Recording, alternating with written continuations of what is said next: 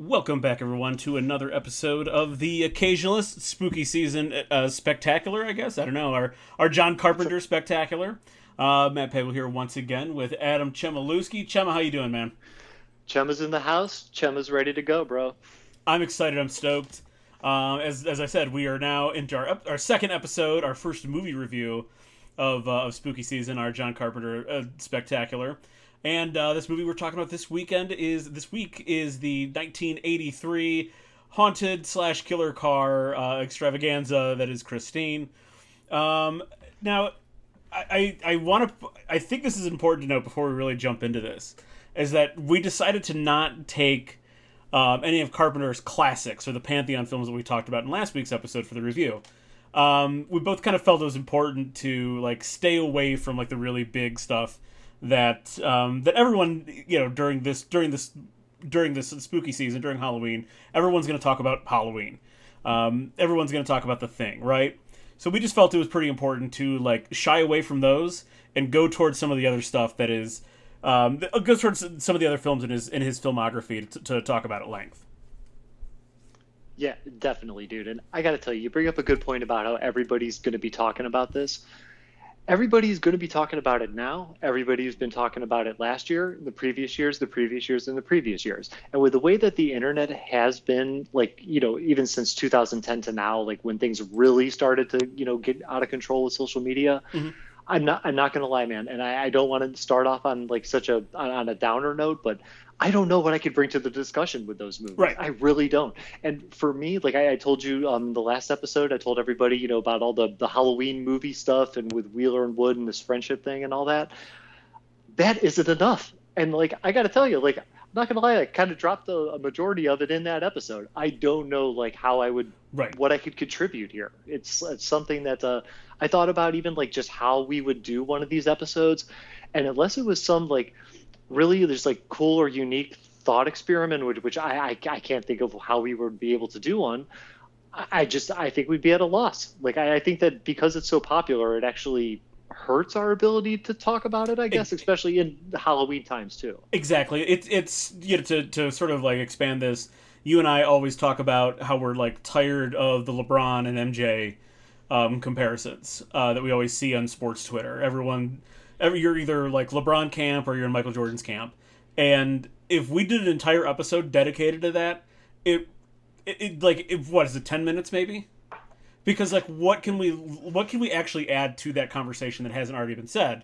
So take that, and with a seminal horror movie like Halloween, what can we really say about that hasn't been said already in the past 45 years? Yeah, man, I doubt that I know any cooler factoids than the next guy. I don't have access to somebody who worked on the show, on the movie, that I could bring into the podcast and ask questions. There's nothing that I feel that I could bring to the table here. And the other thing too is that I will say, you bring up a good point about how we're always talking about the LeBron and Michael Jordan and just being sick of this discussion and stuff. I almost think that it's kind of a little off brand for the Occasionalist podcast to do one of the big movies during this time period. I guess would say so as well. Yeah.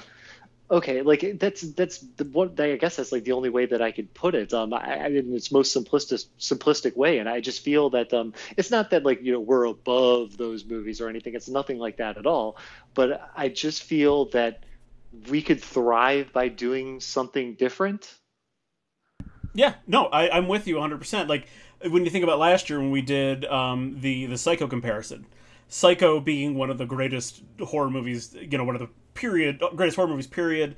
Maybe the best, one of the best slashers, period. And then you can even take that. It's just a great film, period. But just reviewing Psycho by itself isn't enough. I think there was much more on brand to compare and contrast the 98 version with the 1960 version. Exactly. It gives us just a little bit more to talk about. It's something that is unique in its own way. I'm sure somebody else did it before, but who fucking cares? Everybody's done everything before. So right.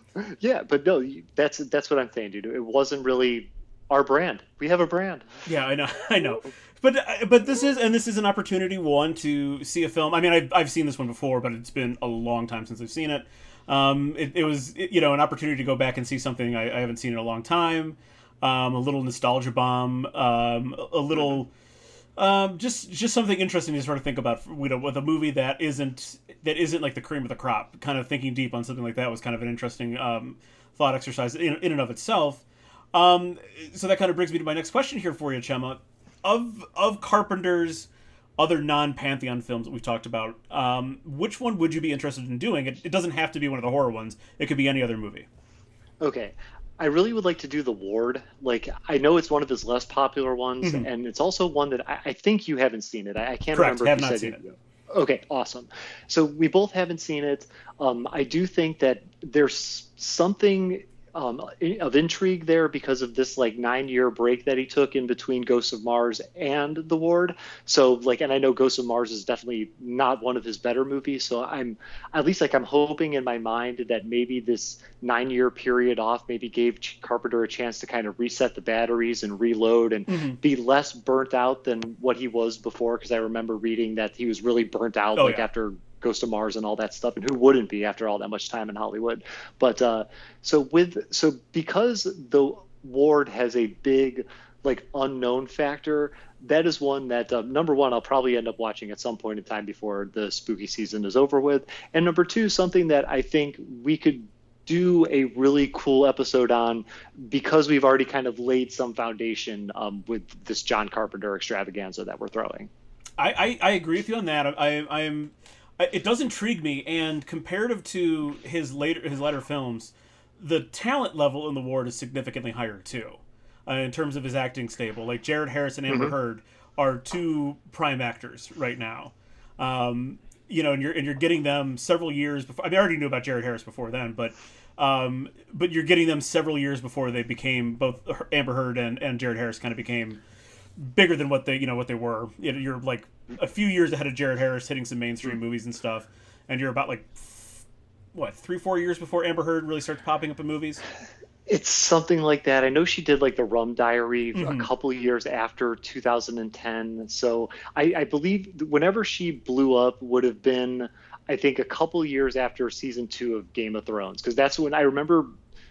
Sorry, season 3, because I remember there's some kind of stupid memory I have where like the Rum Diary was finding itself on Netflix around that time. So that's when I consider to be Amber Heard first blowing up. And it's crazy because that movie, like with just Amber Heard and Jared Harris alone, those two have probably sustained way more Hollywood fame than like 90% of Carpenter's lead roles anyway. Like, I mean, Kurt Russell and Jamie Lee Curtis might be the two that have been the megastars over time. But if you're talking about even like the stars of Christine, even some of like a Prince of Darkness, for example, there's not a lot of longevity with that cast when it comes to mega stardom anyway. Right, exactly. Which is something that I'll actually be touching on when we get deeper into this episode. So I like that. Yeah, The Ward is definitely I thought about it, but I think that something would be really interesting that we could even do later this year if we wanted to. Memoirs of an Invisible Man. His first real, what you would consider like his first real crack at like what was hoped to be a big Hollywood blockbuster, right? A big special effects extravaganza. Two big names with Chevy Chase and Daryl Hannah in it. Sam Neill before he would take the reins as Alan Grant in Jurassic Park as the villain. I remember seeing it, I remember liking it as a kid because it was like at the time, like all this like kooky like green screen effects to make someone look invisible. I just want to see like it obviously doesn't hold up anymore, but I want to see like what it looks like now in 2020. Those kind of effects almost 30 years later, and like I just also want to see like this. I really want to like go back and see the story that he crafted that is very much not a horror movie, that is an action adventure movie that's based around a comedian as your main character. Like, I'm just very curious to see how that, because how that like sits with me now, because all other interpretations of the Invisible Man the last few over the years have been extremely violent. This one was more like jokey and funny, and like we're trying to escape we're escaping the government, and like everything that's going to go wrong is going to go wrong on the way to us getting away. I got you, dude. And you're right. Like something like that is a complete left-hand turn or a sort of left-hand turn from Mm-hmm. what Carpenter would usually do, something like that would definitely be like intriguing to me. And the whole thing you say about the cast and everything with Chevy Chase and Daryl Hannah, I think Michael McKean might even be in the movie. Yes, yes, Like those guys in the late 80s and early 90s, that was like prime time for you to check out those guys. Mm-hmm. So I have a feeling that and like I said, I that is one that I don't believe I've ever seen. And if I have, I'm so far removed from it that I'm completely unfamiliar with it. But with that, I have just this kind of feeling that it might end up being just like a cool, like kind of different movie experience, especially coming off of the John Carpenter marathon of horror stuff that I've been doing the last couple of weeks. Yeah, exactly. It's I like how you put that. Maybe not a complete left-hand turn, but definitely like a partial left-hand turn. Yeah, you bet. He veered off the road a little bit. Yeah, exactly. All right, but let's get into it. Let's get into our spooky movie review of Christine. I'll just give you like the quick synopsis here, if you will. If you're unfamiliar with Christine, maybe you should pause this and then go watch it and then come back. But if not, and you're not really afraid of spoilers for a movie that's been out for 37 years, that's fine too. But just real quickly, we'll give you a little synopsis here. Nerdy young boy buys a car, an old junker. It's a 1958 Plymouth Fury, which is, as far as I can tell, it's really more of a model trim for like a Belvedere of the time. Okay. There are Furies, like there's solely like Plymouth Furies, but it's basically a Plymouth Belvedere that just has like a different kind of trim on it. Okay. Kind of like the difference between like a Ford Probe and a Mazda MX-5 or whatever. I know exactly what you're talking. Yep. Yeah. Believe me, dude. I know what you're talking about. Yeah. The Probe days. I remember those. Yep. So it's just like it's a trim difference. It's just built as a different car, but basically they're the same on the inside.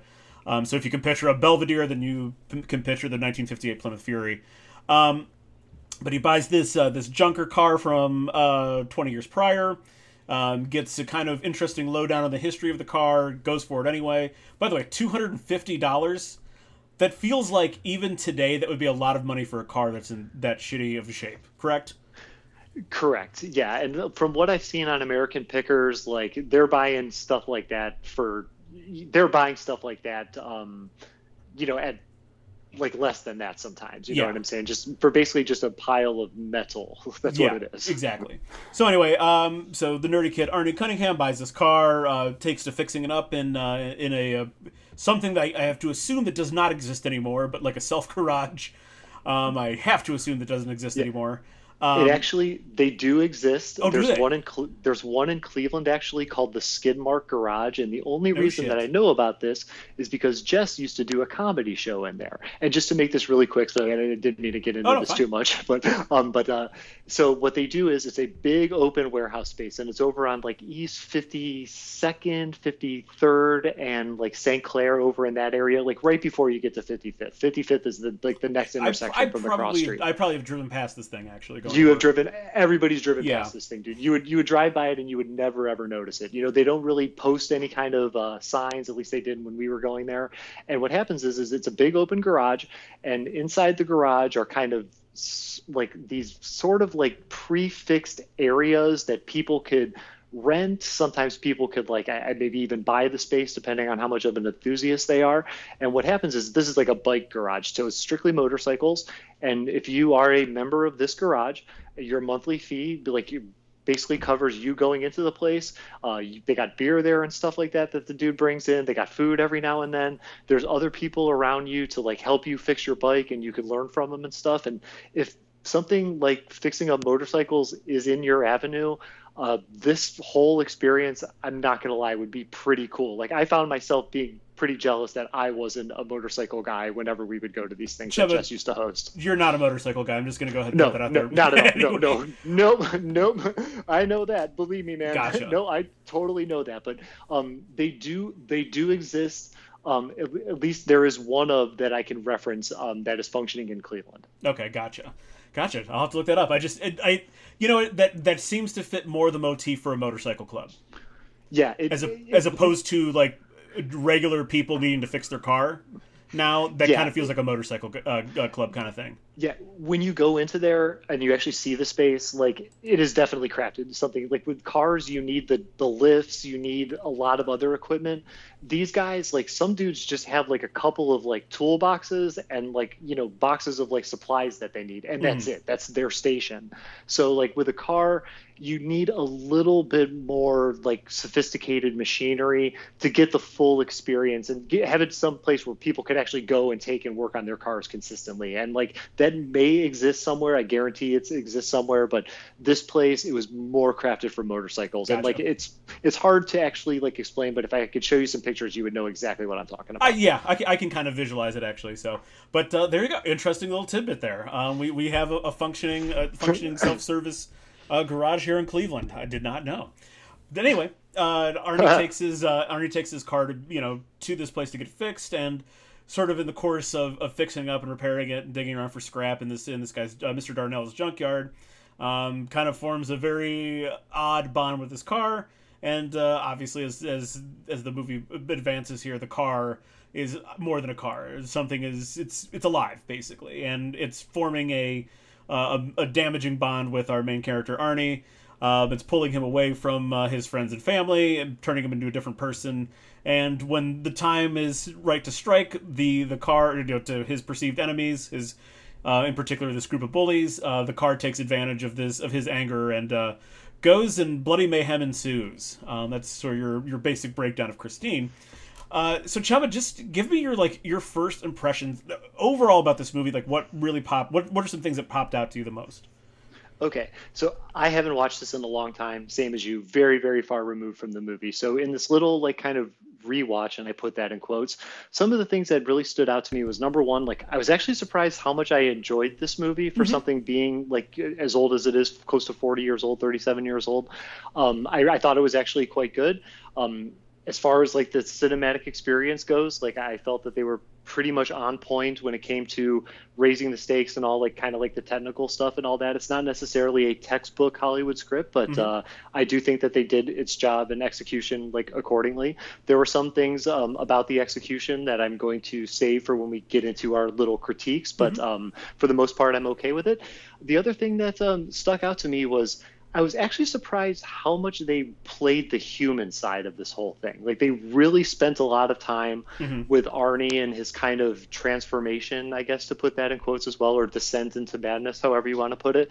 But there was a little bit more of that than I remembered. And I guess like in clips that I have seen of this movie, like in recent times, and I say recent, like the last like 15 years or so, it seems to be more focused on the car. Like there's always like, certain like signature shots of the car that you see repeatedly. And so for some reason, I guess I thought that, I mean, don't get me wrong, Christine is in it quite enough, but they really played into the human side of the whole thing, which I was actually surprised about.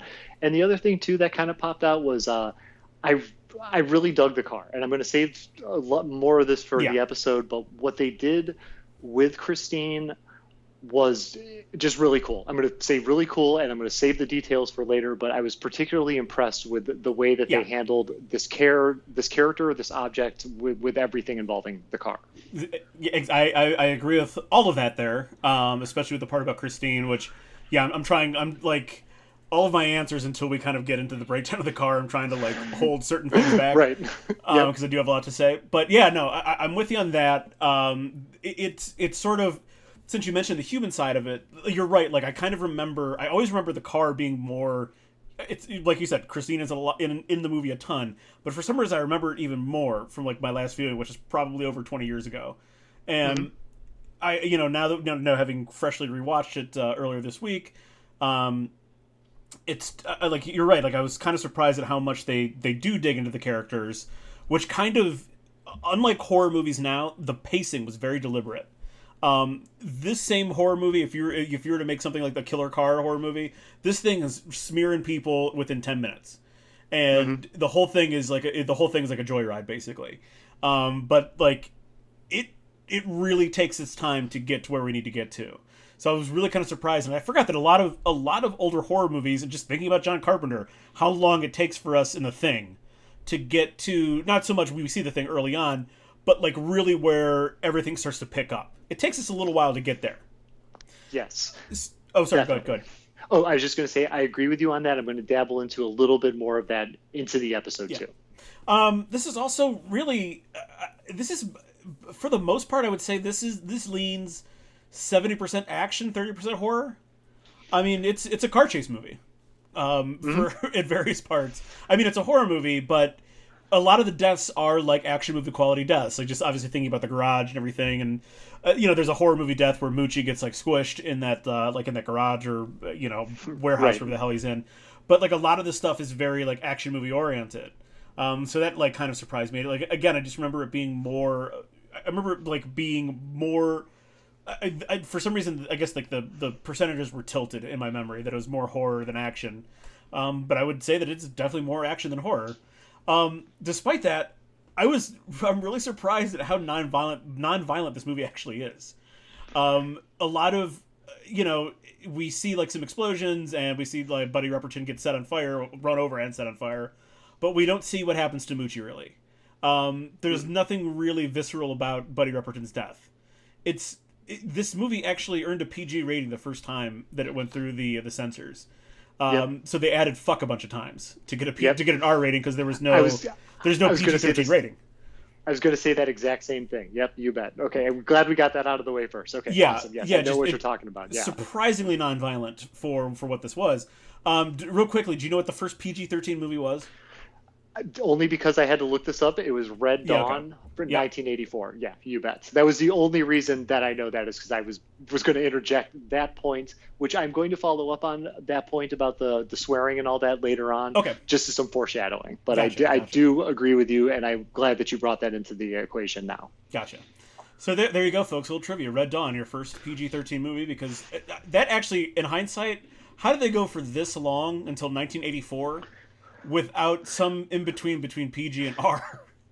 Yeah, when I was doing a little bit of research on that, I was kind of starting to wonder about that myself, and I think somewhere in there, like Gremlins might have came out beforehand and received a PG rating. Yes, it did. And I think maybe that kind of like ignited this whole push for a PG-13 movie. At least that's kind of how I interpreted the article. I could be wrong on that, but I am so surprised at that, dude. I am like really surprised that they just went from PG to R, and I think maybe NC-17 was a rating then, but right. I'm only able to remember like Clockwork Orange and getting that rating. And you know what? A lot of the movies that got NC-17, or actually, was it even X back then? Ooh, it might be. I think it might have been X. I know rated X did exist. But whatever, like that like sort of like the extreme mature content. It was always stuff that was sexual. Like it was never violence that pushed something over the edge. It was always sexual stuff. I'm telling you, that says a lot about America right there. I know. Violence, I know. Okay. Hooters, no. Exactly. Fucking naked people, no way. But, that's too much. But go ahead and blow people up and stuff. It's fine. So how did you think Carpenter did with the adaptation of King? Okay. So I read the book synopsis and the Wikipedia synopsis after I watched the movie and everything. From what I'm able to gauge, and I do remember reading parts of Christine back in like the 7th and 8th grade when like I was reading like a bunch of Stephen King books and stuff. You had no life and everything back then. And it seems to me that he did okay.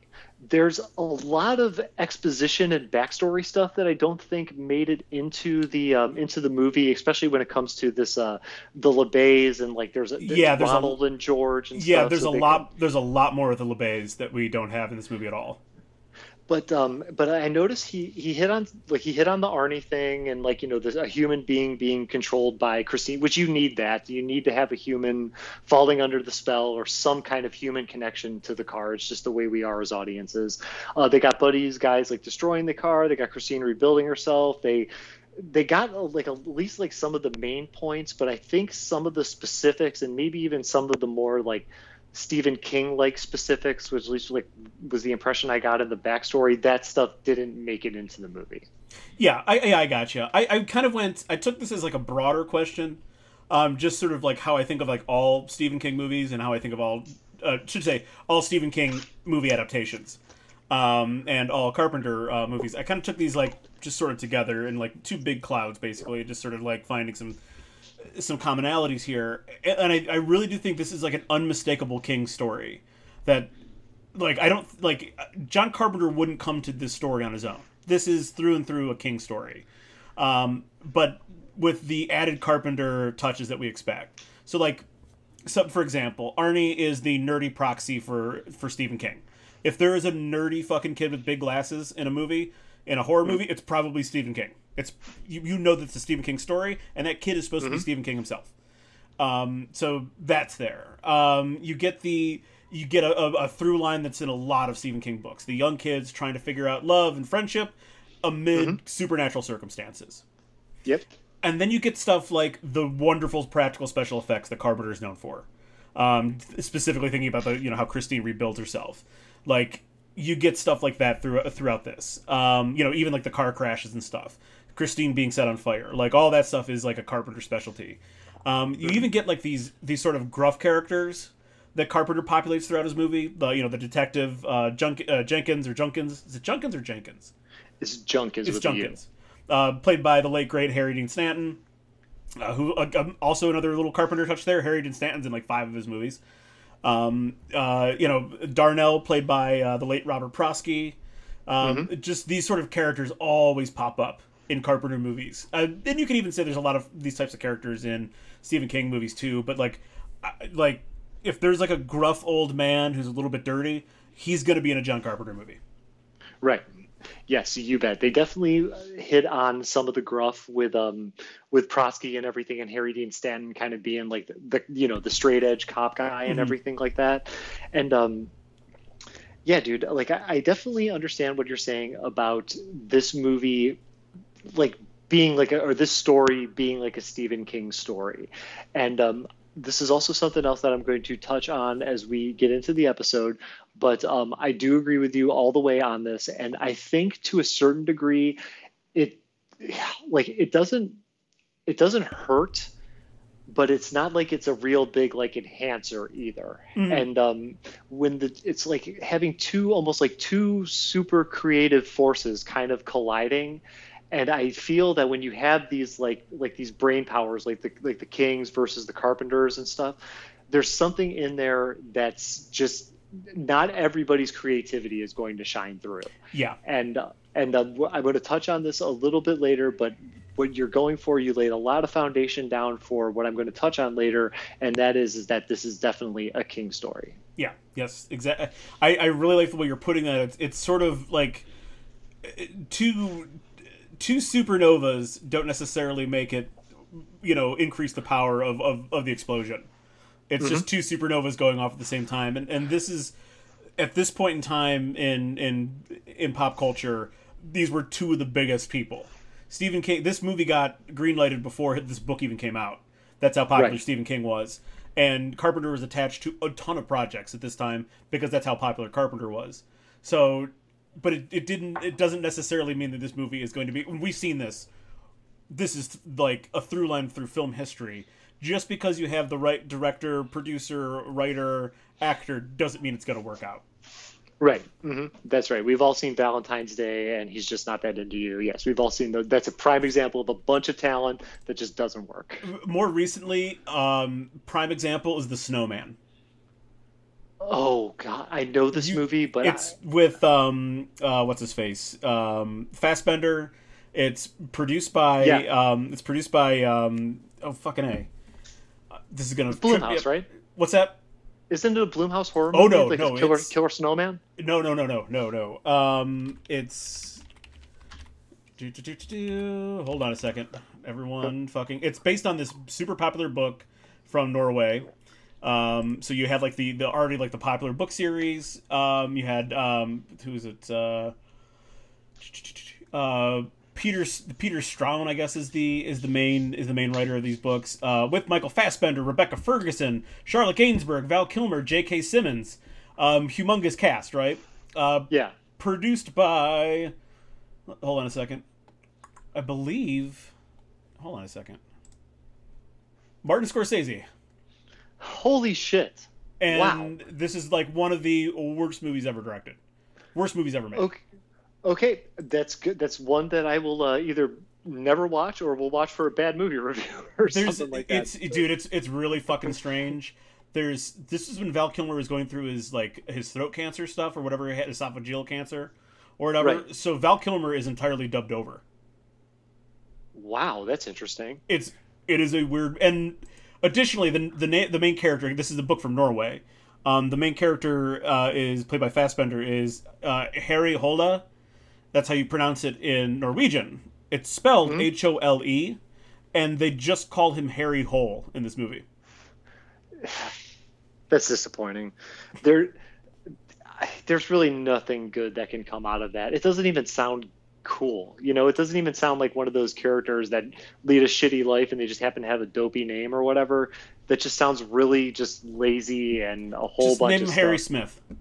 Yeah, name him Harry Smith, Harry Jones. You don't even give him a name. Just call him Harry. Something that's stupid. Yeah, exactly. But anyway, Harry Fassbender. Yeah, but anyway, that's sort of like just because you have all the right pieces, it doesn't. And I say this as like someone who enjoys this movie. I do agree with you that just because we had like these two forces of nature doesn't mean we got something that was even greater than the two parts. Definitely, dude. I'm trying to think of a sports reference. It's something with Dwight Howard, but that's totally escaping me. Well, how about this? Like the Dream Teams post the '92 Olympics. I mean, like they won another gold medal, but they finished like third one year. Yeah, dude. No, that's right. Yeah. Definitely, that's right. We had I know what you're talking about, and it was definitely post '90s and stuff like that. And it was kind of one of these like, oh my God, we're not the best in basketball anymore. Jesus, might have to work for this. Right. Exactly. Yeah, I know the Lithuanians aren't running out like a bunch of 5'8" fat guys anymore. Right. Yeah. Anyway, let's get back to this one before we get too far. We digress too far. So, what do you think about the direction and the look of this movie? You can extend that to some production stuff and cinematography and things like that. Okay, so this one was one that I'm not gonna lie, like this might be my one downer answer of the episode here, and like what I have on this is like when it came to like the look of the movie, I noticed that with the exception of like The Shining, which no one's ever going to make anything look like Stanley Kubrick, but a lot of the early Stephen King films all kind of like had the same look and feel to one another. And I don't necessarily know if they're using the same camera every single time, but there's just something about number one, just like the way I feel that it looks overall. Like I feel that I could identify this as a Stephen King movie, even without knowing that it's about a killer car. But there's just something about the way he writes, like some of these side characters, they all kind of seem to be like, at least in my opinion, they all kind of seem to be like almost like exaggerations of the characters that they're supposed to be. So when you see like Maximum Overdrive, for example, like I remember there's a couple side characters that are just like your stereotypical like trucker characters, but they're almost played as like an exaggeration of what the trucker character would be. And when it came to Christine, there's a couple of like in the beginning when you're kind of getting the lay of the land of the school, there's a couple of like nerdy characters that are just, too much caricatures of what nerds are and stuff. And there's a character that is even more nerdier than Arnie that tries to go ask out Lee in the beginning and stuff. And to me, that seemed like a very, very Stephen King like side character, I guess, like something that I would expect out of like a Stephen King kind of movie. Especially from this time period. So I just like with this one, and I'm sorry I don't have much more on this, but like the look looked very similar to Stephen King period films of this period. I didn't think that this was over or under directed at all. Like I thought it was actually pretty good on the directing job. There were some things that like I'm not gonna lie, like I totally forgot about a gas station exploding and bursting on fire. So there was a couple cool like bigger scenes like that that was just, I just forgot how awesome that it was. So, like I said, I didn't have too much on this one, but that's what I got. Yeah, no, I'm with you on this one. And I'll start with the character stuff first, and that it feels like some of the side characters, especially Buddy's gang, it felt like they were so over the top, so they didn't have to do any character development with them. You know what I mean? Right. Like we just know that they're fucking villains. That these are the bad guys. So there was that. And I think that's a thing that happens in a lot of horror movies. Period. Especially ones that would. I think this is more modern horror movies, but it's been around in horror movies for a long time. Your cannon fodder, you don't want to spend too much time with them. So let's just make them very exaggerated characters. So like you get that like the angry business owner is an angry business owner when so like you can just go ahead and assume things before he gets killed or something like that. Right. So I think that's just a horror movie thing. In particular, I do agree with you. There's nothing particular visually. I mean, there are visual standouts. Like we mentioned, Christine looks great. There's some sequences that look really great. But like visually speaking, there's nothing particularly that stands out otherwise. There's just like there's not like an angle that you're remembering. There's not like a particular scene that like there are visuals in particular scenes. Like I mentioned, like Christine being on fire later in the movie is great, but that's like an easy visual to get right, if that makes sense. Right. Mm-hmm. But there's nothing else that really stands out about this movie visually. No, dude, I definitely know what you're talking about. And like I always go back to like Citizen Kane, like the default film 101 movie that they make you watch and stuff. And there's a lot of like visual things from Citizen Kane that I still even remember like to this day. There's some angles of Charles Foster Kane and stuff like that forever are just going to be like ingrained in my mind and stuff. And these were angles that like Orson Welles had to like dig the floor out of the studio and put a camera in there to get that angle. It's like that kind of stuff. Yeah.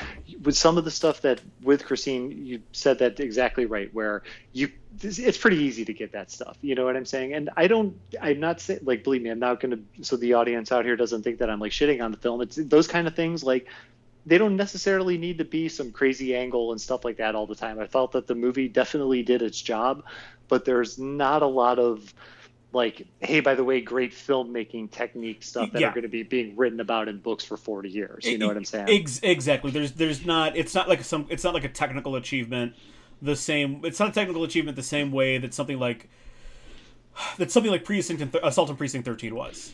A technical achievement for how it made you as a viewer feel claustrophobic with every shot. Right.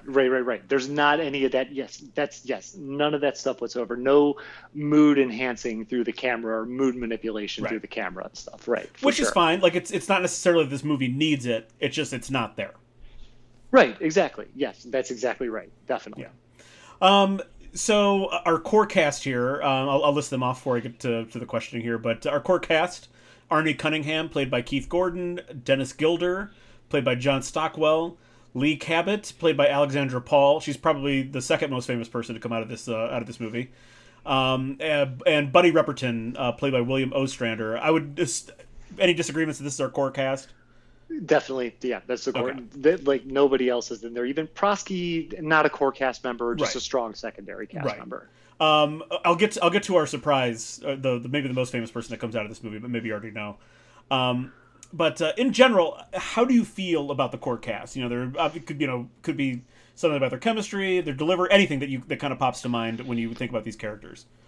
Okay, like when we get into so basically, like what I'm going to say here is everybody is kind of like good and bad. There's no, maybe Dennis, who played by John Stockwell, or was I called Joe Tardowski? There's something about that guy that reminded me of Country Joe. He did a little bit. He's got the Country Joe face. Right, definitely. So has Country Joe's face.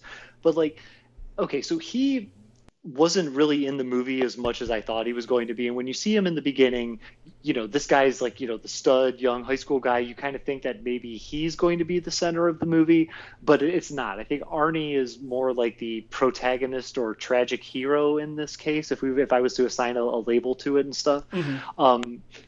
But okay, so Arnie, I'll just get into this kind of one by one here. Arnie, I think he did a really good job with the acting. Okay, this is definitely a guy who I'm looking at. This dude is giving a performance. However, I thought he was way more believable as the nerd than he was as the cool guy. Yeah. And I mostly blame that for just his appearance and just kind of his overall like clothing style and stuff that they had him put in. He just was way more believable as the nerd. When it comes to Alexandra Paul, very, very attractive woman. As far as her character goes, like she was the character that, kind of figured it out from the beginning and stuff like that. So she ended up, being like, I guess, like the smart, observant one. However, though, her performance was a little bit muted, I guess. And she didn't really get the same kind of like, female hero moments that like Jamie Lee got in Halloween. And she wasn't even as much of a like commanding presence, even that Jamie Lee was in The Fog for as little as she was in The Fog and stuff, Right. or even what's her name, Adrienne Barbeau in The Fog, who like would really kind of lit up the screen at times. So I thought that while her character did her job, you could almost insert anybody in there and it would kind of do the same thing, at least the way I feel. Yes. Now, when it comes to William Ostrander, I couldn't really tell if I was looking at Jim Morrison or John Travolta with long hair. I know, to look like right? Both guys simultaneously. This is one of these things where, like, you're right. There's definitely a certain like over the topness to him. When it came to him, I was a little more forgiving of some of the over the topness just because he was the guy that got scorned in the beginning of the movie. So I can understand like maybe a certain level of rage just propelling somebody to do things that would be considered over the top. So I was a little bit more forgiving with him than I was some of the other characters. But I will say that like he did his job. You know what I'm saying? Could it have been better? Yes. But was it awful? No. And I got to say that there's one thing that did kind of hurt his performance a little bit. It was those fucking sideburns. Like, there's something about that just did not look scary to me. That might have been something that was scary as shit in the 80s or whatever, but the zigzaggy kind of going off your face, half chin strap kind of thing, that was something that I felt kind of hurt the character's overall image and stuff. Yeah, but the good observation on Ostrander, though, how much he looks like simultaneously looks like Travolta. I mean, it's kind of weird. I guess, I don't know, but like if you have dark hair and kind of a strong jaw, that's part of it. You know, has a little like part in the middle there. I think that you're gonna get those Travolta comparisons just regardless. But of course, yeah. So I'm with you. I'm with you pretty much all the way around here. I don't want to add too much to it because. Like with Alexander Paul's character Lee Cabot, there's really not much to add to it, and that's a problem that I'll talk about a little bit later. Again, like, you're right. Like, I can't believe how much the Dennis Gilder character like was sort of absent from scenes, which was interesting. But like he, you know, again, like I think performance wise, these people were all fine, especially considering they purposely went with actors who were fairly unknown. Of course, you know that, like, and I think that's a good choice anyway. Just sort of like I'm always a fan of certain things having people that are a little bit more under the radar, because you know you put I don't know at this point in time. I mean, let's just say you did put John Travolta in this as any character or the bad guy or as Buddy Repperton. Like, there's a shit ton of baggage. That would, first off, he'd be far too old at this point in time to be playing a believable, like, 17-year-old. But there's also just, like, too much baggage that's going with it. That you're gonna think about him as staying alive. You're gonna think about him as Grease. You're gonna think about him as anything else. So I did like that these were relative unknowns. And like we said, like, Keith Gordon and John Stockwell and William Ostrander really don't do anything much after the mid-'80s. I know Keith Gordon and John Stockwell do, like, more, like, production and directing and writing kind of stuff. Alexander Paul, you know, she's on Baywatch for a long time.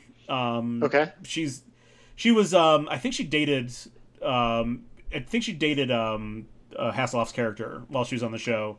And like, you know, gorgeous woman, but like she was like the one who got like all the storylines and stuff. Like, she just wasn't like a walking pair of implants. Right.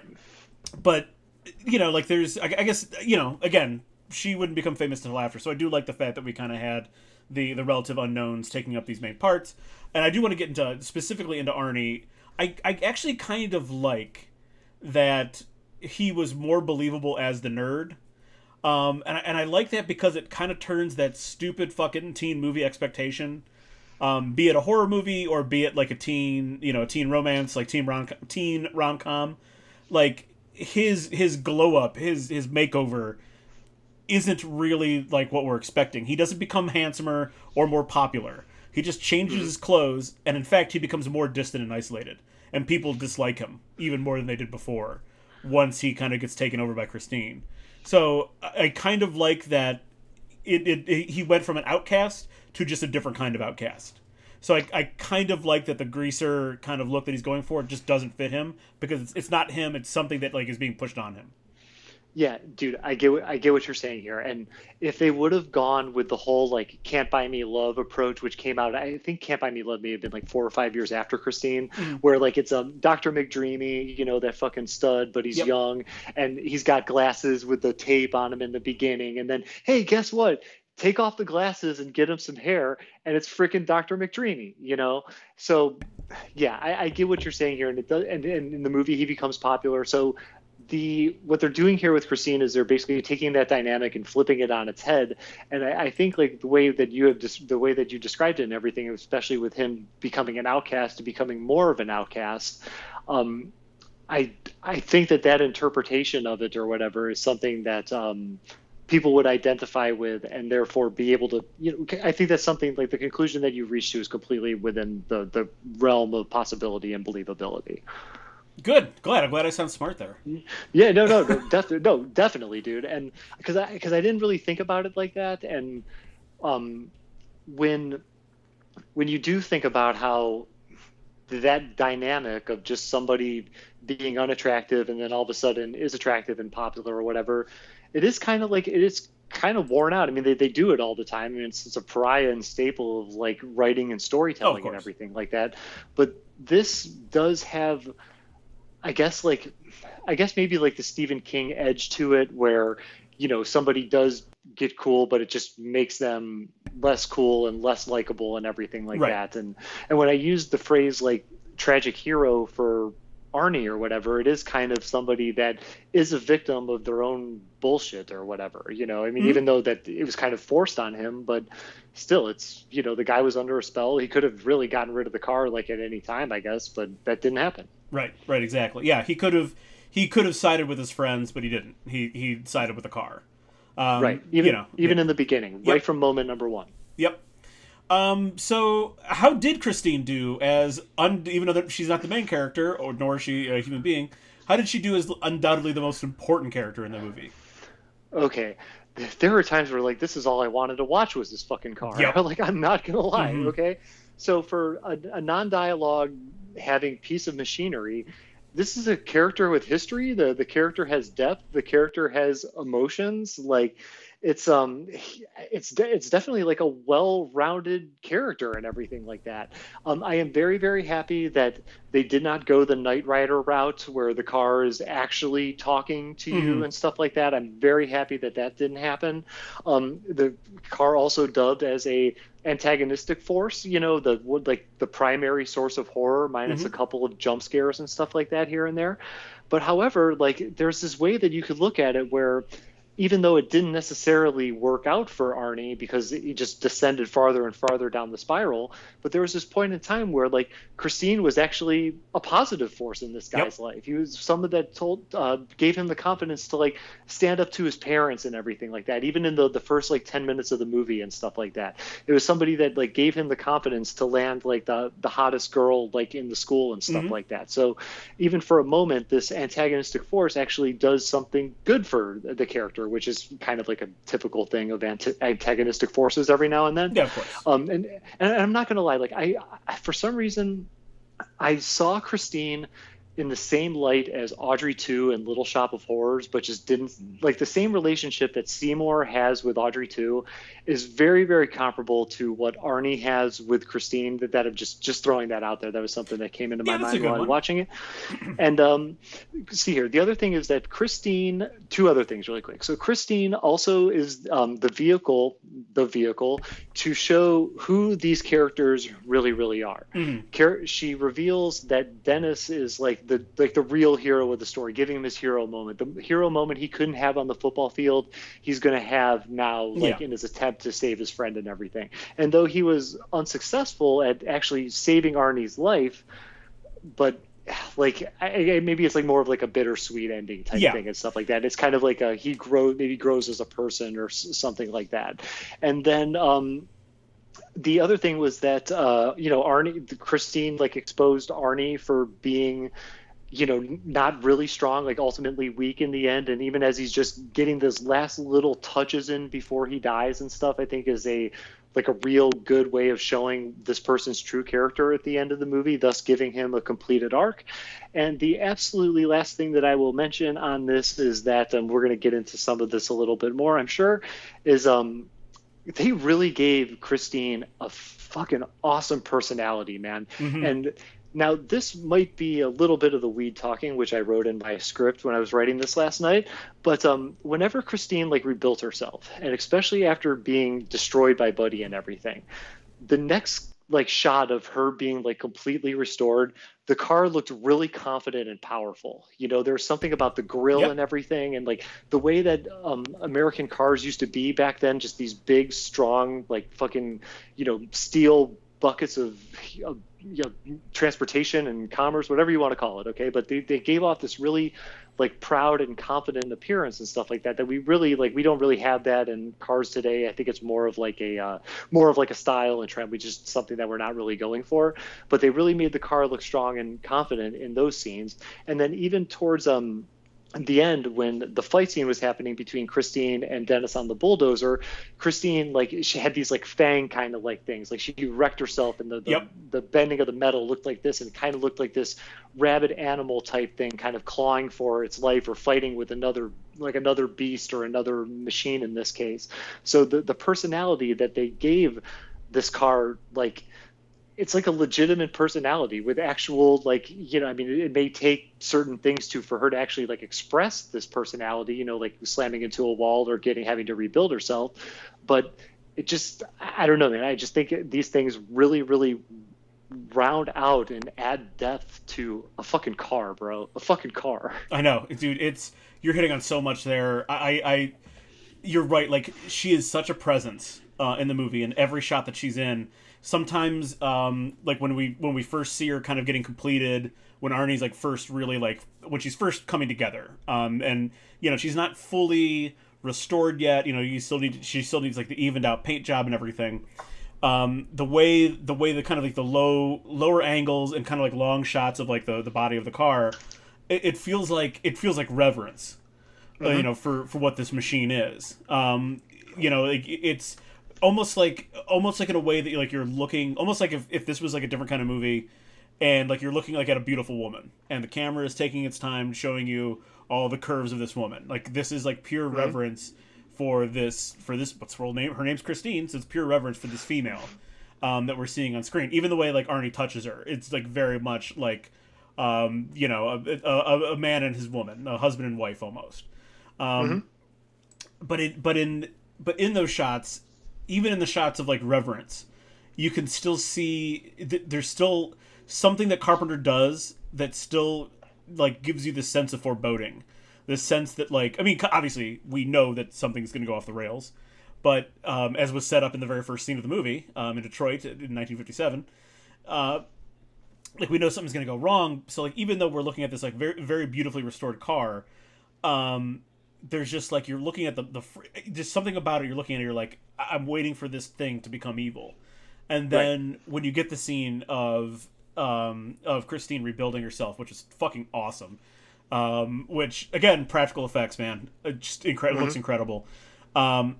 You're right. She looks almost like bigger and prouder, but also kind of in the weirdest of weird ways looks fucking angry. Like she's ready to go. And I think part of it is. I think part of it is like the make and model of this car it's I mean, it's unique now, obviously it's from the 1950s, but like, this was like a regular production car. This isn't what you think about when you think about like hot rodding culture and like a cool car, right? It's just not like what you're thinking of, like Mustangs and Camaros. I think does Dennis drive like a Dodge Charger? I think that's his car. He does. Yes, it's a Dodge Charger. So that's what you think about, like the hot rod scene, like those kind of cool cars. That's what you're thinking about. But like, in her own way, this Christine, this Plymouth Fury, looks so fascinating and so interesting and so different. And then with like that bright red paint color on it, it just looks fantastic. She even like, not like in a bad way, she sticks out in every scene that she's in. Like when Dennis gets hurt at the football game, he immediately catches, like, first the car catches his eye, and then obviously Arnie and Lee catch his eye. But like, everywhere that Christine is, she stands out, and like, she is unmistakably a character in this movie that way.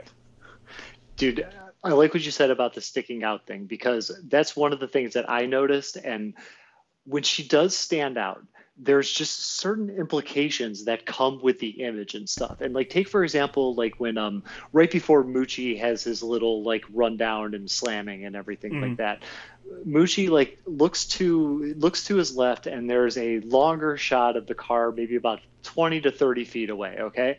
And it just looks like this really simple shot. Okay. And in any other movie, this would just be a shot of a car.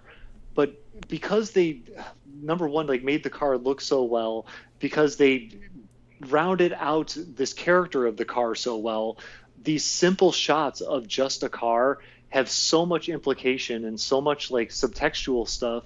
Even without expressing dialogue, there's subtext in the shots and stuff like that. And those first couple of shots of Christine right before it turned into like a like a chase down with Moochie and everything, like, now it didn't really like scare Adam Chmielewski or anything like that, but I could see somebody in the 80s in the theater, and that shot being one of the most terrifying shots of the movie because of what they had done to get there. Yes, exactly. And sort of to piggyback off this Moochie scene by the way, why is Moochie just like walking around under an underpass? Yeah, that's a good point. Like, it doesn't really matter. It was a really strange way to get this character rundown. But anyway, no, like what I immediately thought of was in a horror movie, like when the character thinks they're in the clear, and like from a dark hallway, the supernatural force or the axe murderer or whatever kind of like slowly appears. And like when Moochie's kind of like walking along, you just like you hear the radio first, and then like you see her just kind of sitting there in the background, in the same way that any other like villain would kind of like come into screen in a horror movie. That's exactly right. And there's the one thing I went right to is from the Halloween remake. Believe me, there's a bunch of examples of this, but like I immediately went to the shot from the latest Halloween remake where it is exactly that. Michael Myers is far away, the light swings, and the next time it's visible, he's closer, and then he's closer, and stuff like that. Yep. That's exactly what that reminded me of, for sure.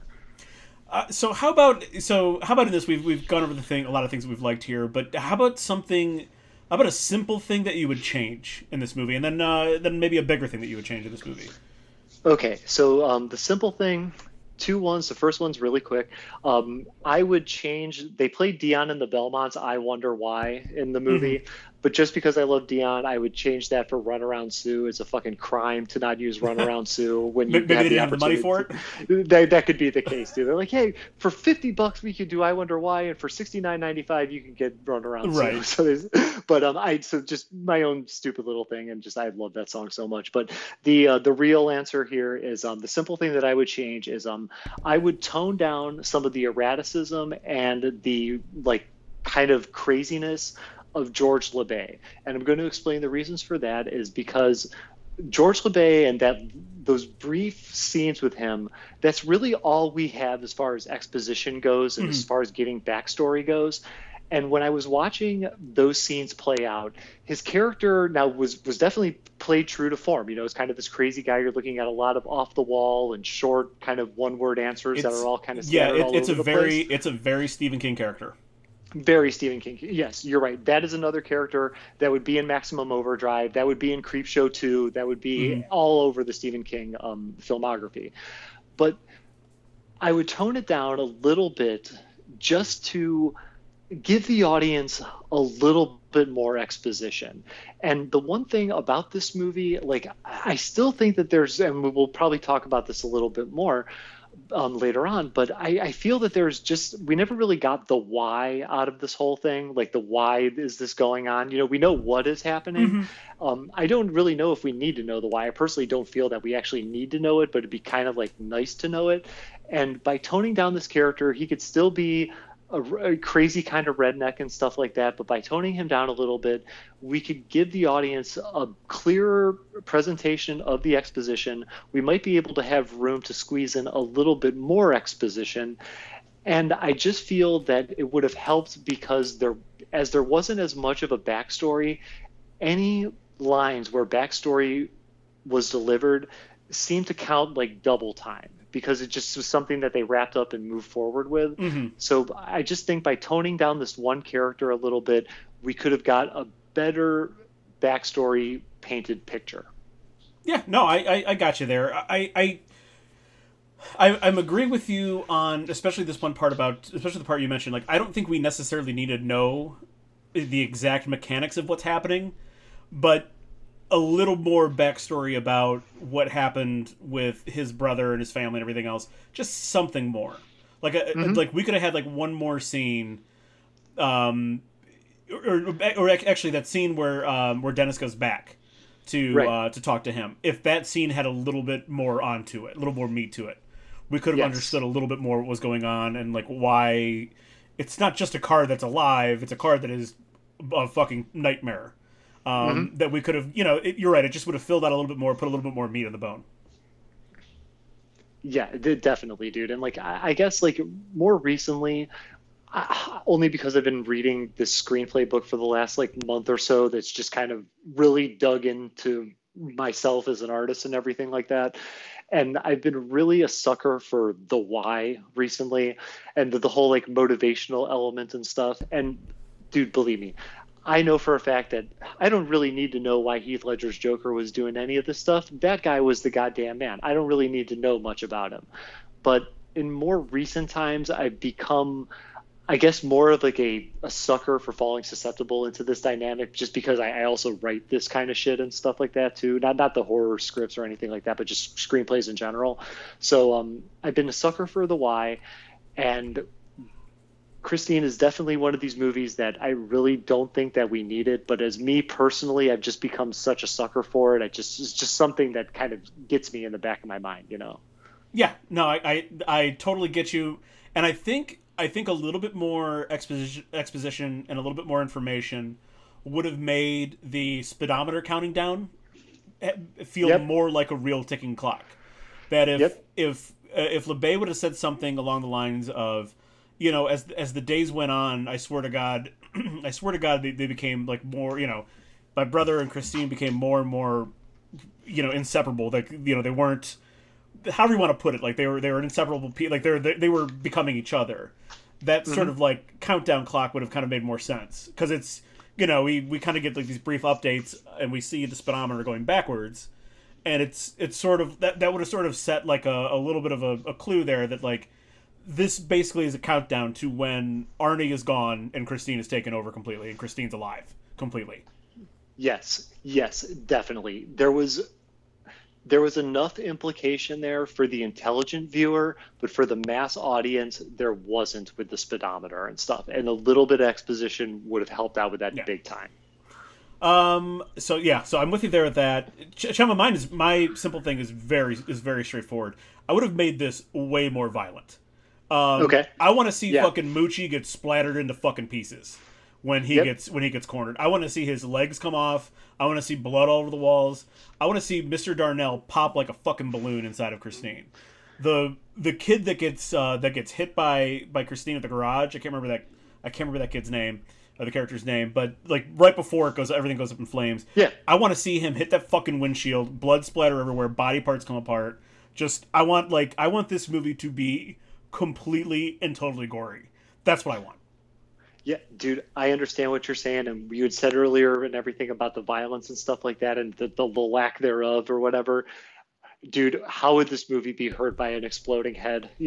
How would this movie hurt if somebody just all of a sudden got their leg ran off by a car? Exactly. It would not have hurt at all. And I think that in some ways it maybe would have leveled that action to horror ratio that you were talking about earlier, and it could even be the exact same scenes, like for sure. but just added blood and popping guts and everything like that, and it would have balanced that scale a little more. And I think this is like, I'm gonna say this now, I'm very shaded in terms of more gore by I mentioned before, Ash vs. Evil Dead has 2 Christine homage episodes, and they are fucking gory and awesome and hilarious, and like it's kind of I'm like I want something approaching that.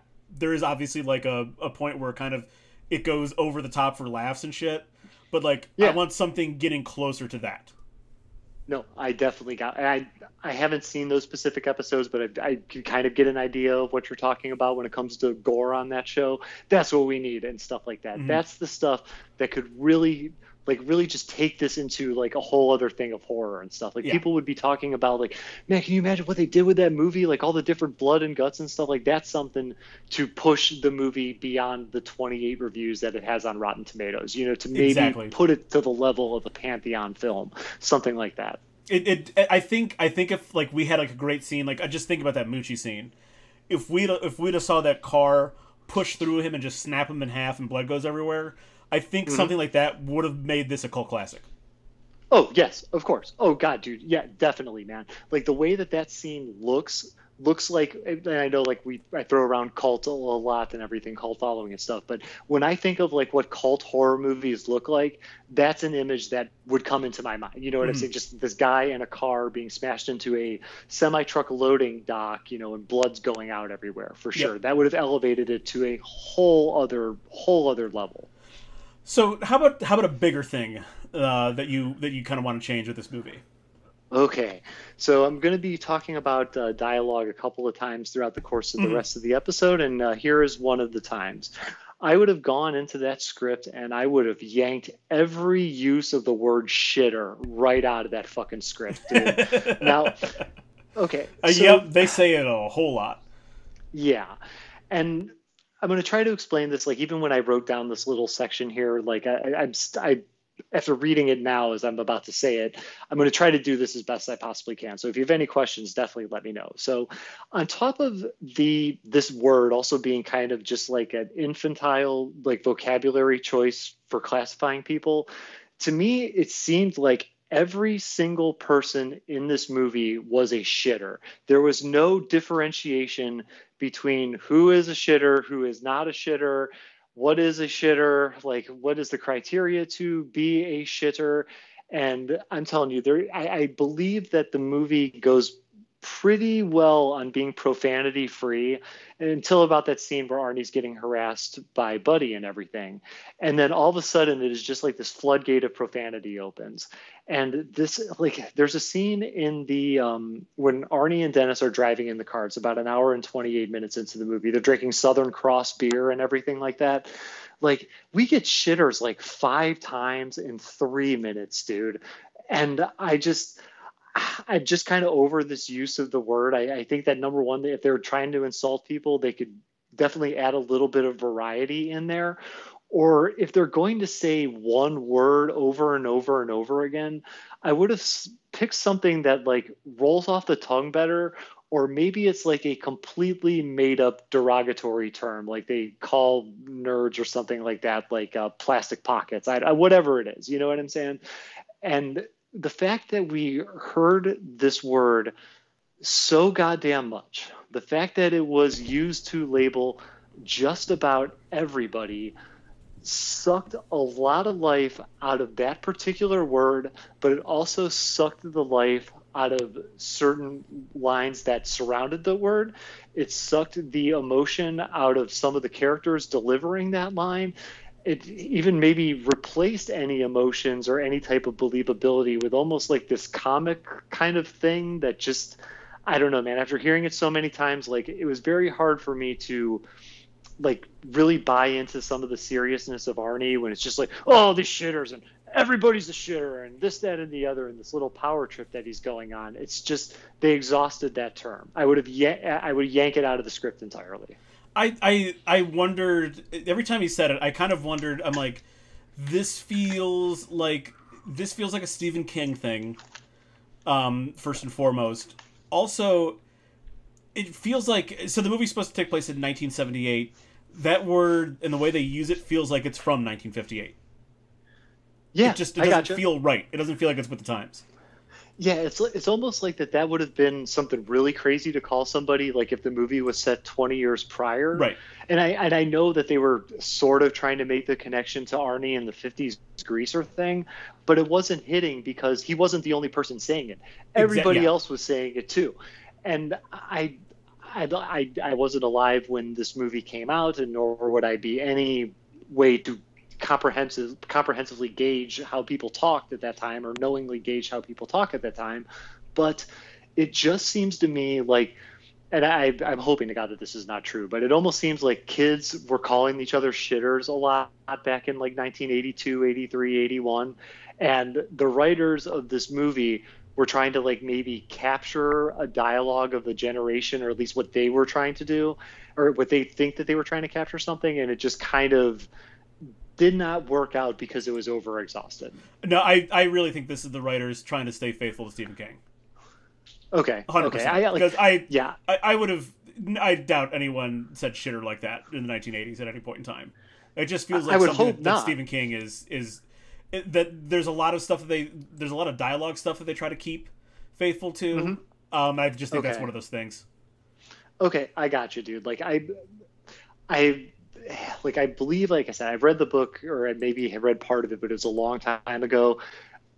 I'm just a little bit out of touch with some of the Stephen King isms when it comes to something that specific. But the way, after hearing you say it, I could see a chapter in my mind in Christine being called like shitters, and sometimes in Stephen King books, you would read and you'd see printed words and stuff. It actually looked like a book, but then sometimes there would be like handwritten words every now and then, like meant to show you something. I could just see shitters being in this book in some way, knowing the little bit that I know about Stephen King's writing style. Have you ever seen the movie Dreamcatcher? I have not. I mean, I guess if you want to watch a really bad movie that Stephen King wrote, book and movie that Stephen King wrote while he was coming down, he was going through rehab. It's an interesting exercise in that. But they're like the main characters. Also, the cast is fucking outrageous. I can't believe they're all in the same movie. But those it takes place like in modern, I think it came out like 2001 or 2. And it takes place in like contemporary Maine in like 2001, 2002, and all of them sound like they're hepcats from the 1950s, and they use slang and language that just doesn't fit. And it feels I gotcha. especially Jason Lee's character, just like nothing fits. And I'm like, okay, so that's a Stephen King thing. Okay, I understand. Okay, I gotcha. Yeah, I gotcha. And what's interesting is that, like, if you were a dialogue monolith like Tarantino, some of that stuff might just be considered your style, and people might forgive it. But when it's knowingly out of place and not consistent with, like, I mean, when I say consistent, I mean pretty much all the Tarantino dialogue is kind of all the same. It may have evolved in some way, shape, or form, but it's kind of rooted in the same stuff. When you're not projecting the same dialogue, I guess, like over and over and over and over again, and Lord knows Stephen King's filmography is infinitely more broad than Tarantino's filmography. Oh, it's ridiculous, yeah. Like, some of that stuff will feel out of place because it has not been reinforced enough in his previous works. Yes, exactly. That's perfect way to put it. Okay, gotcha. Perfect way to put it. I'm sorry, any more there?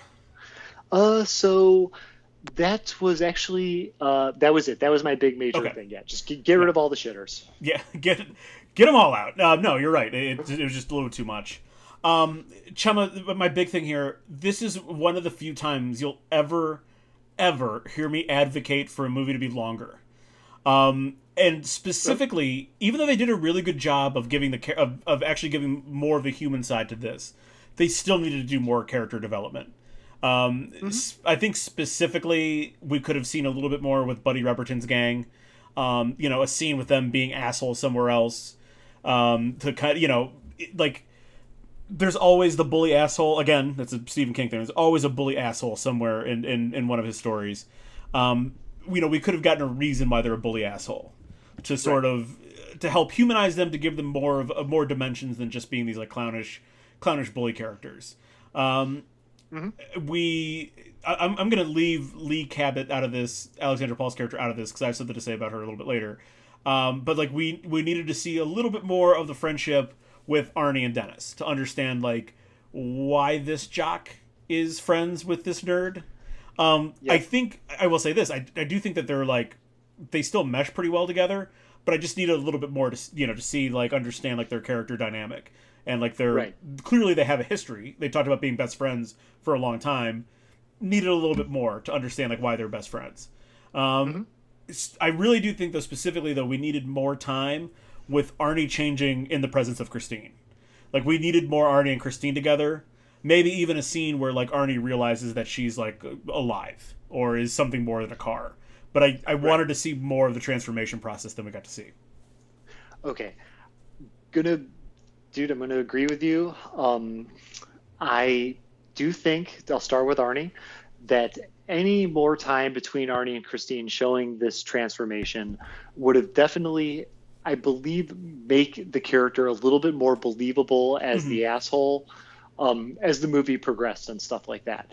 It's kind of like they were trying to go with a don't use 12 words when 4 will do. Sure. But they do that every single time.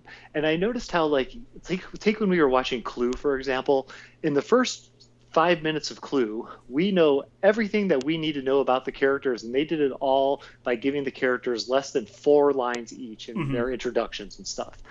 It's kind of like Christine was following almost a similar format, but not executing it well enough, where you show something that the audience is supposed to see, but they don't really get into why they're supposed to see it. Like you mentioned, like with the odometer and everything, for example, which I honestly, like, I will tell you outright that I did not pick up on that. I did not pick up on your observation about it being I knew that it was going down, but for some reason I just thought it was like the car getting younger or whatever. I didn't necessarily make the connection of that being a ticking clock to the ultimate demise of Arnie and stuff like that. But some more scenes with Arnie and Christine, you may not have to rely on the odometer to tell that part of the story. Going into with what you said about Buddy and everything, yeah, we need to see him doing asshole stuff somewhere else. Like, I think that was almost like a given and everything. They tried to present you with enough, and I think the point was made about this character and stuff, but it wasn't well rounded enough in the sense that Henry Bowers is, where not only does Henry Bowers it's exactly what I was thinking of. Exactly. Yeah. So, like, not only is Henry Bowers picking on the kids, he's an asshole to everybody. You see him doing it around town, and then he comes home to a piece of shit father.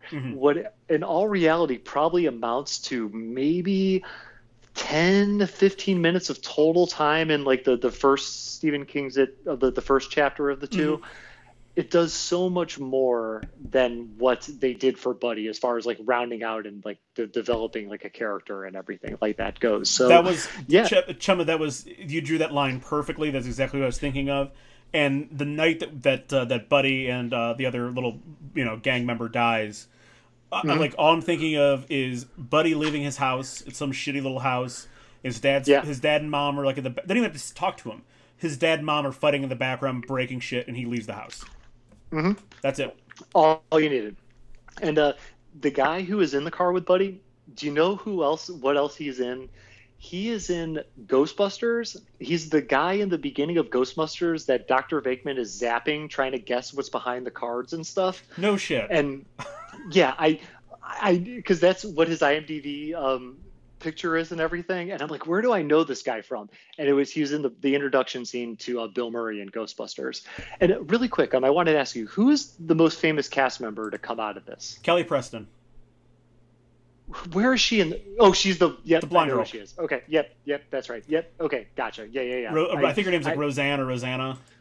Something like that. Yeah. Roseanne. Yeah. Okay, I remember you bringing that up. And go figure. There's a connection to John Travolta of all things too. Yeah, full circle, right? Yep. Yeah, she's in it for literally about 3 minutes. But Kelly Preston, undoubtedly the most famous person that comes out of this movie. Yeah. So anyway, thank you for letting me know about that. And yeah, definitely, this movie could have been a little bit longer. And even for clocking in at 1 hour and 50 minutes, even an extra 5 to 12 minutes, I think would have done wonders for the movie. Exactly. I think this is a movie that needed to be 2 hours. Yeah, just like, and what was crazy is, like, I still don't think Carpenter made an over 2 hour movie, but I really don't believe so. But this one might have been one that actually called for it. So for you, what is keeping this out of consideration for Carpenter's best work? But be it a Pantheon work or even like a cult classic? 'Cause I just don't feel like it gets to the cult classic status either. Okay, so you made a good point about the violence and everything like that. So more gore would have elevated it to a cult classic status. For me, man, like I said this a little bit earlier about the two creative forces colliding, and like I don't believe that we ever really get to see the full John Carpenter in this movie. We only get to see like Yeah. 0.75% John Carpenter or something like that. And if I was going to, I guess, give any possible explanation that I could for why this happened, I'm blaming the production process. And you mentioned it earlier that this movie came out before the book. And it's not like John Carpenter hadn't adapted books before. The Thing was a book, but it came out in the 1930s. So he had plenty, and a movie to go along Yeah. with it too. So he had plenty of time to like break down the work, to break down the original movie, to realize how he is going to do his own thing. I'm kind of imagining this whole process being it's whatever it is, it's like in the early part of the 80s, maybe 81, 82. Somebody is just like, okay, so we have a hot writer named Stephen King. You know who he is, right, John? Yeah, you want to direct one of his movies? Oh, okay, so this is what's going to happen. I'm going to give you the source material. It's not even out yet. We got a writer named Bill Phillips who's going to come in. He's going to craft you the screenplay, and you're going to kind of like meet this guy, and then you're going to start shooting like a week later. So I think that the production process really hampered the full Carpenter from making himself known here. And I'm not going to say that if we would have got to see the full Carpenter that this movie would elevate to a pantheon work like Halloween or The Thing or Assault, but I think it would have had a better chance of that, especially with the way that The Thing, Halloween, They Live have had this second life via the internet in the last 10 years. Yeah, something you're hitting on a lot there, and I think that a lot of especially the stuff that Carpenter has adapted. I'm glad you brought up the Thing. That's like decades of thinking about what you would do with this movie, and like The Thing was a labor of love for him. Like he's a huge, I've mentioned before, he's a big time Howard Hawks fan, and that's like what a lot of his movies are kind of, they're like homages to Howard Hawks. So he's had decades prior to 1982, decades of like just thinking about how I would make my own Howard Hawks movie. I wonder if this book had come out even like 5 years prior, and he had like enough time to digest and think about it, and the book got tossed around in the pop culture zeitgeist and all that kind of stuff a little bit more, if the final product would have been more, it would have been more of his interpretation of it versus him just directing a Stephen King movie. See, I'd have to say that it is because he would have the relationship and the time to develop a relationship with the material. And like relationship might be a little bit like too extreme of a word. It's just the only thing I can think of. But I think it's, Gemma, I think it's very apt because like when you find like a favorite book, favorite movie, whatever it is, poem, doesn't fucking matter. You sit and you think about it, you consider it more often, you dive into different interpretations of it. It is a relationship. Yeah, no, definitely. And thank you very much for reinforcing that. I do appreciate it. But yeah, like I feel that, time is not necessarily the enemy. Granted, it's, time is the biggest enemy that you and I and humans and all that stuff face, but it's not necessarily the enemy, especially when it comes to the development process and like the time and movies and all that. I'm going to keep in the movie itself. I'm going to keep separate from this whole like argument that I'm going to make, but if you giving him the ability to go over the work over and over and over again, to be able to read it, set it down and come back to it like 2 weeks later, which I guarantee you he didn't have the opportunity to do with everything just being like, rushed and everything so hot with Stephen King. They released 3 Stephen King movies alone in 1983. So they were really trying to push this Stephen King as the best-selling author transitioning into to film and to like establish that legacy. So I just feel that like any more amount of time that you could have given Carpenter with this book, I think that he would have had more time to like, okay, so how can I work maybe some of the more exposition stuff in here? Like maybe we could try a table read. If this doesn't work, I can come back in a month and fix it, which he just didn't have, or I'm assuming that he didn't have because of what we know about King's popularity and all that kind of stuff. Even if it was just a couple of years, he and Bill Phillips could have gone through multiple drafts, could have tried things out, worked through things. Like you and I both know about this, like how sometimes scripts just fucking, they get worked and reworked over years sometimes. And like sometimes that's good because the first one sucked, Right. or the Yeah. second one sucked, or the first 10 sucked, and the 11th one was the one that worked. And you're right. This does seem like if when when a movie is filming before the book it's based on is released, you know that it's like you can only do so much with it. Like it's just like, well, shit, we're not gonna have the time to sit there or go through rewrites because the studio's gonna want this to come out essentially at the same time the book's coming out. Right, exactly. Yeah, this whole thing did seem like what seems normal practice nowadays almost, Right. but this, even for the 80s, I think maybe this notion of the book release, movie release, I think that they may have like overstepped their Yeah. thought process and everything, bitten off more than they can chew, as some might say. I would agree with you. I would totally agree with you that one. Gemma, for me, this kind of stays out of that upper echelon because it's a lot of things, but not enough of one thing. So you have some dark humor that both King and Carpenter are known for, but it's not as funny as it could be. It's like we said before, there's some violence in it, but it's not violent enough. The way everything is sort of presented, it's a dark movie, but it's not dark enough. These characters aren't enough. The story isn't enough. Everything, the way things are, it's just not enough. And it could, if any one of these things was stepped up, beat the violence. If it was a bleaker movie, if it was like if it was really funny, like if it was actually like a really hilarious black comedy, black horror comedy, I think that it could transcend what it is. Just something that I really enjoy, but like if I go another 10 years without watching it, I'm fine. Right, right. I gotcha. You're right. There just wasn't enough here. And I guess like I was trying when I was formulating this answer and stuff like that. And I had mentioned in the big John Carpenter episode that we had done a couple weeks ago about this certain like highbrow element that was been in, Carpenter works and stuff like that. This one didn't have it. No. It did not have it at all. And maybe more time he could have found whatever this highbrow. I don't even know if there really is a place for it, if it's a adapted work or whatever, but they're hitting on stuff that they're just like it's just not the same as it used to be. And like for everybody, if you want a more modern example, there's this band that I really like called Idols, IDLES, really, really good stuff. They're out of England and everything. Their first two albums are absolutely amazing. This is really, really great stuff. They just released a new album that does sound like the first two albums, but they're just not hitting it. And these are almost like these little things that the specifics of, it's almost like even hard to explain via words and stuff like that. You're like, oh, okay, so violence, you definitely, you could obviously tell that there's going to need more violence and everything. How to plan out a more violent scene, I think it'd be something that'd be easy to come across. But the sense of humor stuff that wasn't there, that's so hard to like. It's so hard to pick out like line for line, like exactly what is not there that was there before and stuff. Is it just the jokes aren't as funny, or is it the juxtaposition of imagery for the sake of humor that's just not the same?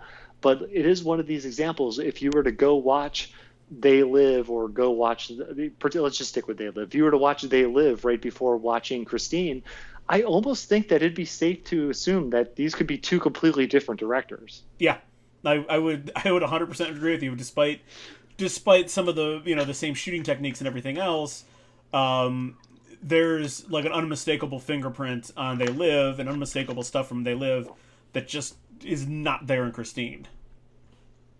Yeah, it's so hard to explain. Like it's just the idea, maybe like the whole idea of being able to see this alien invasion through the glasses. There's nothing like that idea in Christine at all. Right, exactly. Like they tried some things. Like there's like they tried the radio thing, right? To sort of to sort of like make that like sort of like your warning sign or whatever that Christine is communicating, warning you, whatever. But like even that wasn't. One, it's a little bit hokey, and I think that's also just again many years of seeing of stuff like that happening in movies. Just like right now, I'm just fucking thinking about the Transformers movies. But like that's sort of like maybe in 1983 it wasn't quite as, it was a little bit more fresh, but like that's just sort of like came across like as hokey to me, and it's something a little bit that's trying to be, it's something a little bit similar to like what They Live perfected with the glasses. Yeah, I got you for sure. And like I interpreted the radio as almost like the Jaws theme almost, you know what I'm Hmm. saying? Like there's a Hmm. little bit of like a precursor to the horror and stuff like that, or like some kind of allusion to something else. And yeah, it's definitely hokey, but it's also like it's kind of like a hokiness that they got only because of situation. Yeah, You for know what I'm sure. saying? Yes, for sure. And like if I would, I'll be the first one to say it, dude. Like if I was in this position and stuff like that and direct, that is going to be something that is probably like in my top five of like, what can we do to this car? You know, I'd probably say something like that. Yeah, no, I got you. I got you. I just think I think the execution of it just wasn't. Again, just to use the sort of, just to kind of go back to my main point here, the execution of it wasn't good enough. It just Yeah, needed a little bit more. yeah, dude. I understand what you're saying, man. I'm having a hard time giving the million examples that I feel like I can give, but I just know exactly what you're Yeah. saying. All right, Shema, let's get into some positives. We're going to do some positives and negatives. Let's just go through the positives first. We're going to touch on direction and production, acting and writing. I kept effects work separate from production because I think that's a big thing here. And then Yep. anything else that kind of comes to mind. So, Chema, let's just go right down the line here. What was like some of your positives that you had from the direction and the production? Okay, so like I actually thought everything was pretty much okay with the like obviously with some of the exceptions of the blood and some of the other things that we touched on. For a movie wise, I thought it was actually all right. I noticed and I read that they used the same neighborhood for that was in Halloween. It was basically the same neighborhood that they used to shoot in Christine and stuff. Mm-hmm. And I got to tell you, man, that neighborhood looks nothing like that now. It looks, I mean, they make the suburbs look like how it would in Ohio. That does not look like that now. So I thought it was kind of cool that they used the same area that they did in Mm-hmm. Halloween. Um, Leaving aside the special effects part, which we're definitely going to talk about, there was one particular part of Christine that I really, really loved, and it was towards the end when she's hiding in the warehouse already. Like Dennis Mm-hmm. and Lee think, "Hey, we got this," you know. But turns out she's already there. When the lights come on, that is one of the. It also comes with one of the few times in the movie that we get to hear John Carpenter's score, Yeah. and like it's there, and believe me, it's totally noticeable when it's there. But I don't feel that the score work is as heavy in Christine as it is to some of his other movies and stuff. And when the lights come on in the garage, as the lights come on, the score kicks in immediately, and it's one of the coolest pieces of music in the movie, and it's also one of the more like harder in your face musical compositions that John Carpenter has done as a composer. Mm-hmm. I'm with you on that 100%. That scene, the way that scene starts is like pure. It's perfection. The way that scene starts, it's fucking great. Yeah, dude. Yeah, and like I kind of liked the high school element of it. You know, I thought that they captured that snapshot of life, I guess, like as Mm. best they possibly could and everything. I I did like appreciate like the football sequence. I thought that was something that set up Dennis's character, you know, for way later on in the end. It was also kind of cool to see John Carpenter shoot a sports Yeah. sequence other than Snake Plissken making a bunch of shots in a row, which Kurt Mm-hmm. Russell's the man. But yeah, so I mean, like some of this stuff I'm going to save for the effects work part of it. I But gotcha. all in all, I thought it was okay. Yeah, I gotcha. Yeah, I mean, I'm very generally the chase scenes, the pursuit scenes, or I guess you could even say the hunting scenes with Christine are pretty great. Even when the one pursuit scene becomes an action sequence, and she's chasing down Buddy and the other guy, to the garage, and like the car accident and the car crashing is very. It feels like it belongs in any action movie. Like it's not out of place in this. In particular, there's two things that I really love in particular. When Christine emerges from the explosion, and she's chasing down Buddy Repperton, first off, I just love how it's shot. That flaming car rolling down like this just complete black background. I love how instead of a modern horror movie would have had that thing going 100 miles an hour running over Buddy. I love how she just sort of is just barely going faster than him. So she's just slowly closing the distance. No, you know, it's one of those like predator prey things, like how cats play with their prey sometimes. It's that. It's sort of like, it doesn't matter what you do, you can't outrun me. Like, this is as fast as you can go, and I'm going to go just a little bit faster, so you can kind of see me and feel me coming. And just how she just gradually overtakes him and leaves that burning body in her wake was just fucking fantastic. Like, I love that whole sequence there. And then to go back to the garage fight, I love how they get around Christine healing in the final sequence. How she recedes to the shadows, sort of like almost like an animal, kind of retreating to lick its wounds. How she retreats to the shadows and then emerges once again, like fully healed. Yeah, that's right, dude. Yeah, she goes from the fang grill to like being fully healed and stuff like that. Yes, definitely. And I really liked the way that, I tell you, just these transitions of damaged car to stud, pristine, like perfect condition car.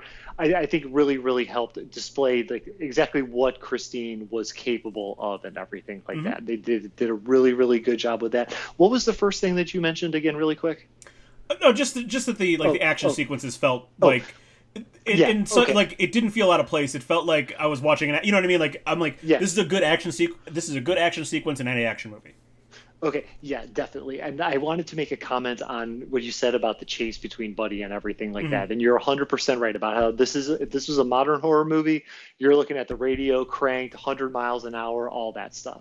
What it reminded me of specifically was the way that Carpenter used Michael Myers to pursue his prey. And when you watch the Halloween movies, the victim is always the one that's running and screaming and flailing and everything like that. And Michael Myers is just walking. He's never really picking up the pace. He's just kind of following them. It's almost like he knows the end result before it even happens, which I think really makes it sinister and stuff. And the fact that they slowed Christine down a little bit, and this was something that I put into the effects category, so I'll mention this specific part now. But what they do by slowing her down, you just get some really fucking awesome shots of the car on fire. Yeah. There's some really cool like front shots of the car being on fire. It really like shows the car in like this fury of like madness and everything like that. You know, he says, I took it as a visual representation of, and it was just really, really cool. And they milk that scene for all it's worth in all the right ways, including when Buddy's body gets set on fire. It's almost just like a nonchalant thing. Like, oh yeah, that probably would happen if he got run over by a flaming car. You know, like it wasn't like the flaming death was the star of that scene. It was still even Christine while a body's burning and she's driving away. Exactly. It was fucking great. How about the acting and the writing here? Okay, so just for these being mostly unknowns and stuff like that, like I didn't expect, and obviously like just being a horror movie from the 80s, I didn't really expect too much, you know. So like I thought everybody definitely did their job. I did make those critiques about Arnie and stuff like that, and just the look not being all that believable. Right. But I am not taking anything away from that dude's performance. That was definitely acting, and you got to see this change in the character, which I thought he brought. I mean, he brought the wood when he was the asshole character. So I really.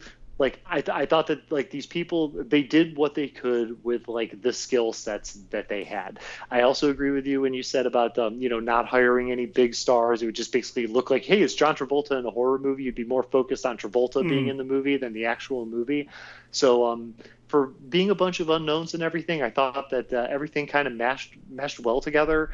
There wasn't really too much as far as because my expectations were not through the roof. You know what I'm saying? So the performances matched my expectations. When it comes to writing, there's one really just cool thing that I like that they did. They came full circle with the scene in the very beginning with Will Darnell knowing the guy who died in the car or whatever. Like when he's talking to Arnie somewhere, he mentions like, oh, I haven't seen one of those cars in a while. In fact, it's been the 50s, and I knew that this guy killed himself in the car or something like that. I thought that was just a cool way to bring that full circle and just to kind of reinforce that opening scene happened, because the opening scene, while it is definitely makes its point, and I actually think it's kind of cool with the red car being on the assembly line with all the white cars and stuff, but at the same time, there's not really like much to that other than just kind of showing you what you're in for or what you could maybe expect.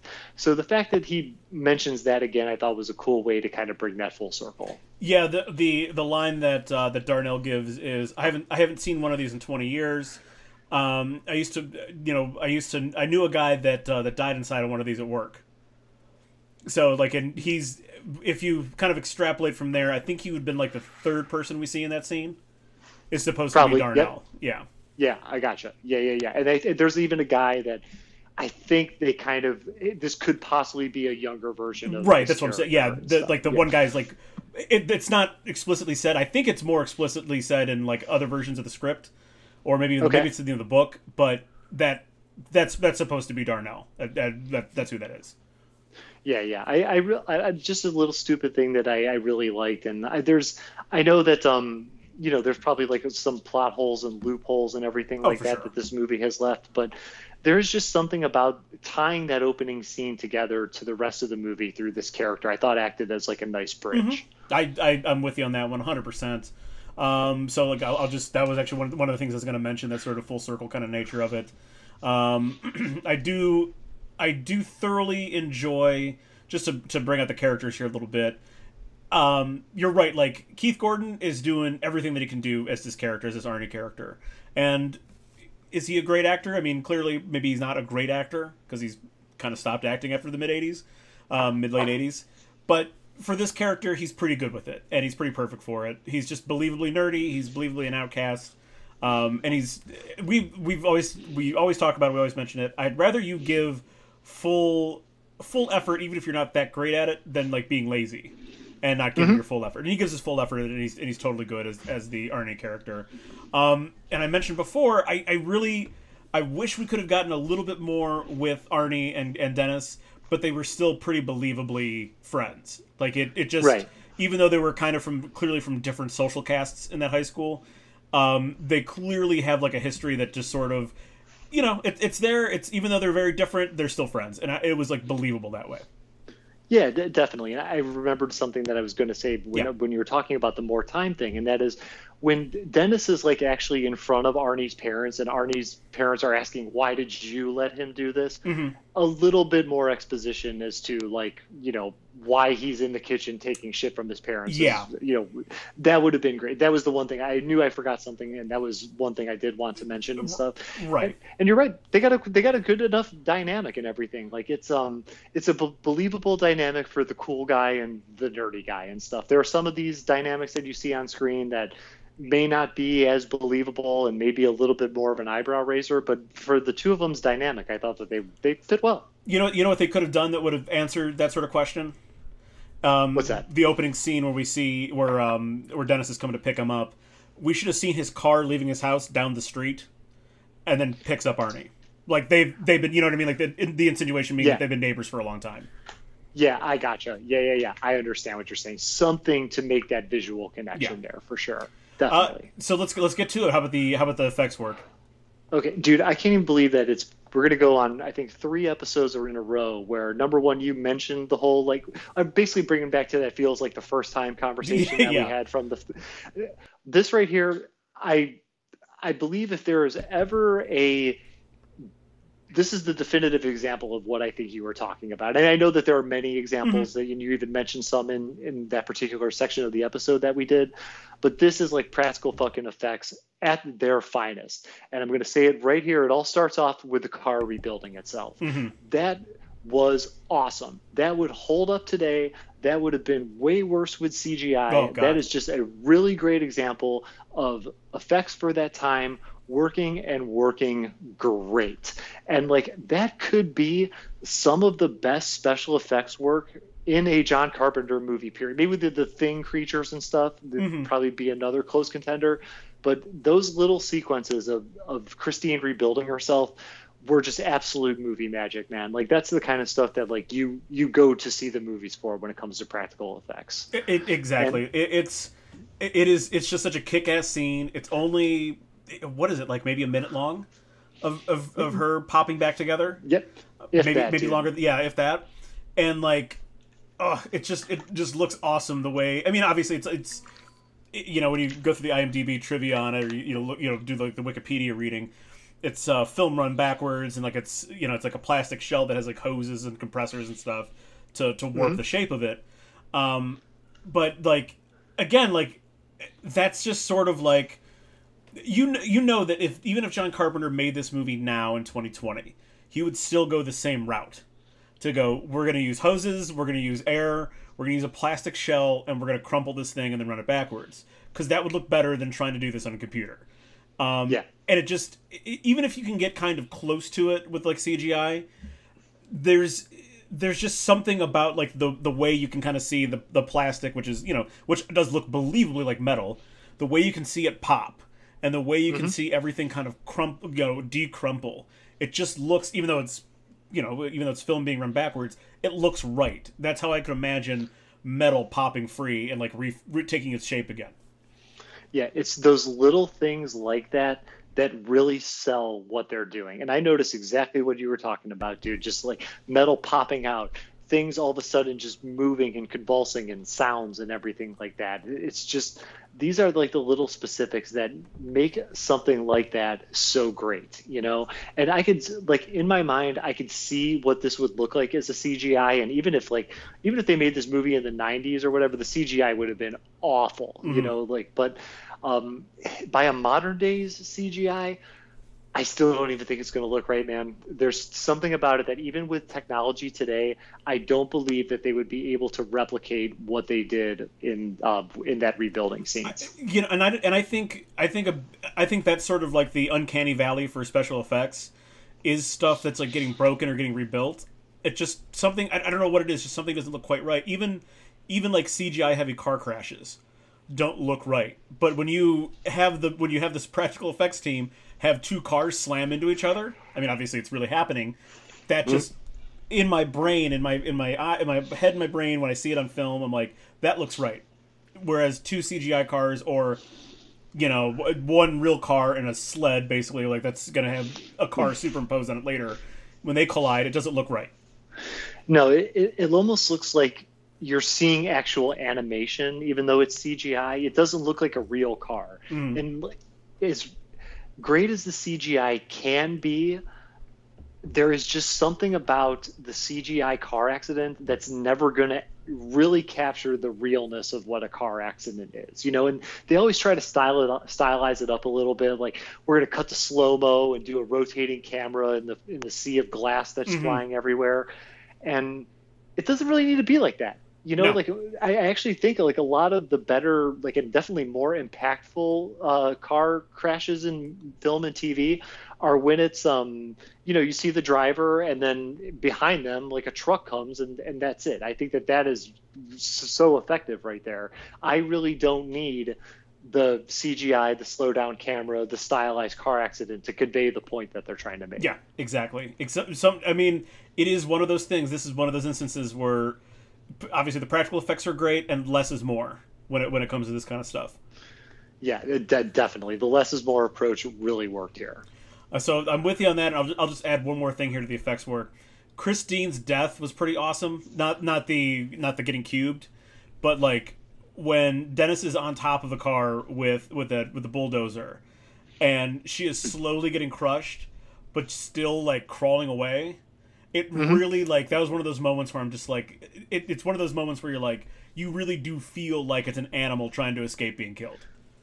Yeah. Oh, you bet, dude. Like, the images that they were going out with in that scene, like, I think really, like, that was probably like some of the most human we've ever like seen Christine, is when she was at her worst, at least, like, aside from the whole like getting set on fire and getting crushed by Buddy or whatever, is Dennis and a bulldozer repeatedly running her over, like dredging the bulldozers, like the little cup thing with the teeth and stuff like that into her and everything. And I guess because that they personified the car so well, that scene hits on more than just a guy in a bulldozer in a car.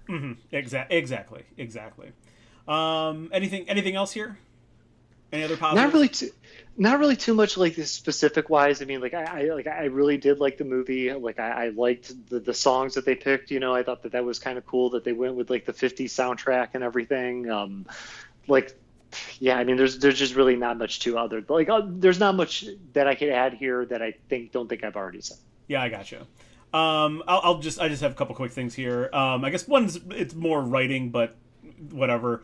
I like that the ending is sort of like it's sort of a classic misdirection and simultaneous Stephen King and John Carpenter ending, where we get the 1950s music, and it's the guy working at the scrap yard or the wrecking yard or whatever, holding the boombox. So it's like, oh, okay, all is well, and then we slowly see the metal starting to reform itself just for a second there, and I'm like, okay, good, glad that that ending. I'm glad that we had like a little bit of a dark open ending for this movie, because that's in line with both King and Carpenter. Right. And the facial expressions on Lee and Dennis's face when they hear the music and stuff again, the little, like, whatever it is, 3 to 5 seconds that whole beat exists is great. It's perfect. It's a great way to end the movie. Yeah, absolutely. And I forgot the other thing I was going to say, so we can just move on. I really totally just lost it. But anyway, so then let's get into some of the negatives, because there's definitely I have plenty here. It's again, not that I don't like the movie. I just think there's plenty they could have done that would have kicked this thing up a notch or two. So again, let's just start with the direction and production. Give me your negatives. Throw me out your negatives here. Okay, so what I'm going to focus on here is some of the pacing stuff. I didn't want to put this into the writing category because I have a completely different thing to go off for when we get to that. But I'm not going to lie. Like, I felt that this whole thing, the pacing it could have been picked up a little bit. And I know that it was deliberately done for a reason and everything, and I get all of that. But to go from minute number 3 or 4 in the movie to minute number 40, where there is like basically like 37 minutes or so of maybe a couple of jump scares, there's so much room. They could have done so much more with that. You know, like for the life of me, I don't really know how they could have done it. Like, other than basically getting Christine repaired faster and getting to that faster. I don't think that like additional jump scares would have helped this, movie if it was just like, hey, oh my God, Arnie's afraid of this guy now or whatever it is. But getting to some of the horror earlier was something I think that definitely could have been done here. And even once we get to that 40-minute mark when Christine is completed and everything, it's hold on, let me see here. You're at 40 minutes into the movie, she is finally fully repaired. 45 minutes into the movie, that's when the drive-in incident happens where Lee is choking on the hamburger and everything. 1 hour into the movie is Christine finally like rebuilding herself and everything, and after being pummeled by Buddy and stuff. 1 hour and 6 minutes into the movie is when Moochie finally dies. So realistically here, you went from minute number 3 with the dude like killing him, or getting killed by Christine on the assembly line, to what is 45 minutes with the drive-in. So instead of being 37 minutes, you're actually 42 minutes without any type of real horror. And that I think is something that could be improved upon big time. Yeah, I am with you here. I don't mind the deliberate pacing of a horror movie or any movie. I really don't. But I hit on the same thing here, even though. And I kind of put it there. Even though this movie was under 2 hours, it felt like there was a lot of dead space that could have been filled. And it's weird. Like, there's dead space that could be filled, but it still needed to be longer, and which doesn't really make any sense when you put those things together. But I think that's where some of the stuff that I'm picturing, like, we get a quick snapshot of what Buddy's home life is like. Getting the Bowers treatment, so like we understand why he's a fucking prick. The quick, or a couple, an extra scene or two with George LeBoy to kind of, further, or I guess expand the scene with George LeBoy to like kind of further understand what the fuck's going on with Christine. At least one more scene of Arnie repairing Christine and sort of becoming bonded with her, deathly bonded with her to sort of understand what was going on. I think that like there's all this room was in there, for that kind of stuff, and it still could be about an hour and 50, but probably needed to be over 2 hours long. Yeah, of course. You're so right about the dead space. And you make a really good point about how there is dead space, but the movie could have been longer. It's So such strange. it's such an interesting dynamic to have, but you're entirely right. There is a lot of dead space in this movie. And I don't believe that it has to be one of those movies like the It movies where you're getting a scare every five Right, minutes or right. 3 minutes or whatever. But they could do a little bit better of a job of rearranging some events and stuff like that, or even like maybe you even get a shot of Christine earlier on, and then we get Buddy's family. Something you could still have all of the like little additions that we talked about if this movie was just kind of like maybe like cut up into pieces and rearranged differently. Yeah, no, I'm with you on that. There's just some, I don't know. They're just, I guess those are just choices that I would not have made.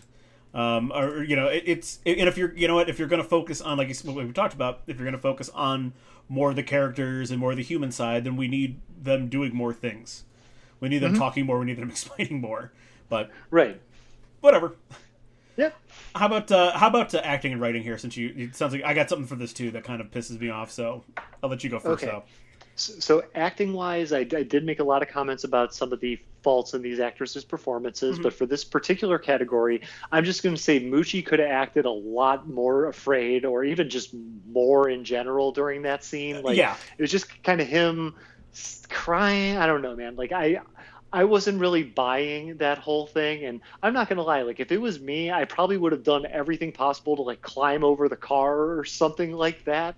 So just with this whole like him kind of just standing and screaming and accepting his fate, I thought that that particular death could have used a little bit more acting. So that is my one critique for the acting. Now I'm going to get in with some of the writing stuff, and this is what I've been waiting to do for a majority of the episode Okay. now. So, okay, by the end of the movie, I literally never want to hear the fucking word car ever again. Okay. Like, they said car so many goddamn times. Okay. And I'm going to tell you something 100% serious. This is not a lie. After I got done watching that movie, I told Jess that I was going to go down to my automobile and smoke weed. Okay. Like, I didn't say car at all. I referred to it as an automobile. Okay.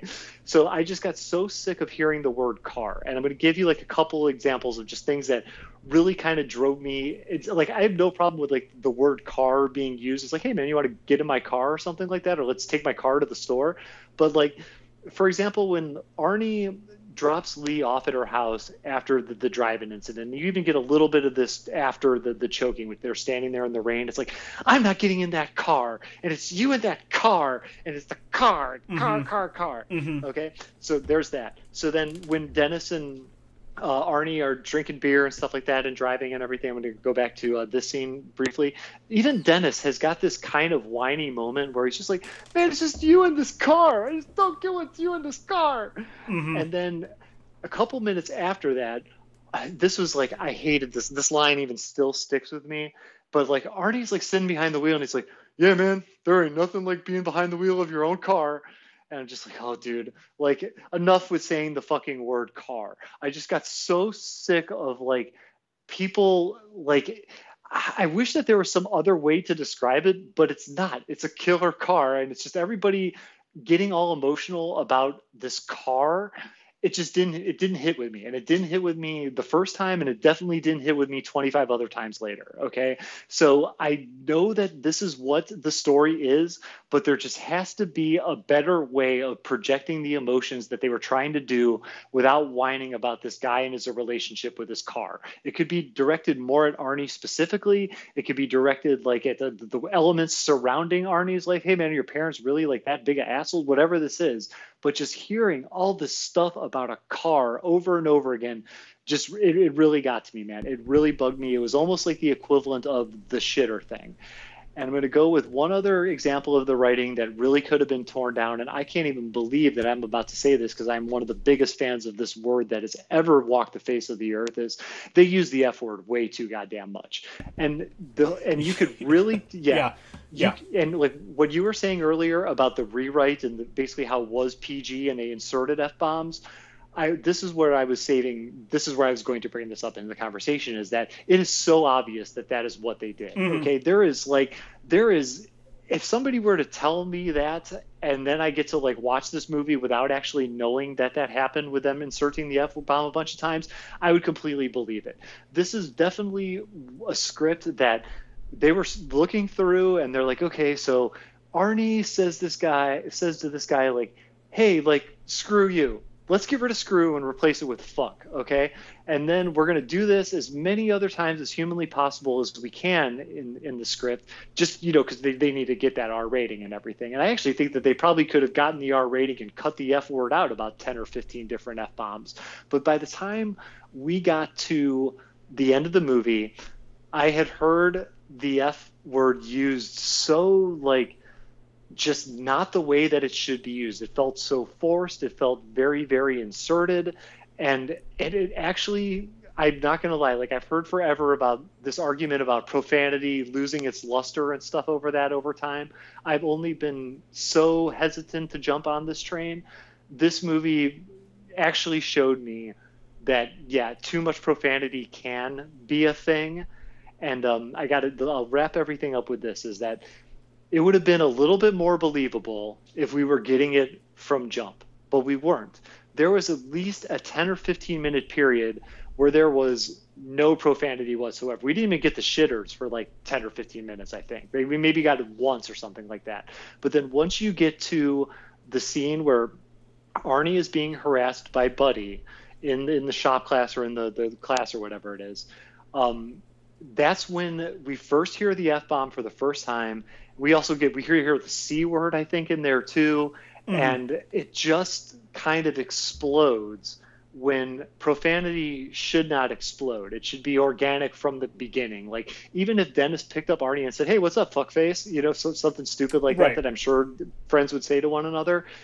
All of the other profanity would have been a little bit more believable, but there was this huge period of time where we didn't get any, and it kind of felt like when you're watching like a PG-13 movie now, and you hear that one example of the F-bomb used early on, and you maybe don't even know that the movie's PG-13, but you're like, okay, so they say the word fuck in the first 5 minutes.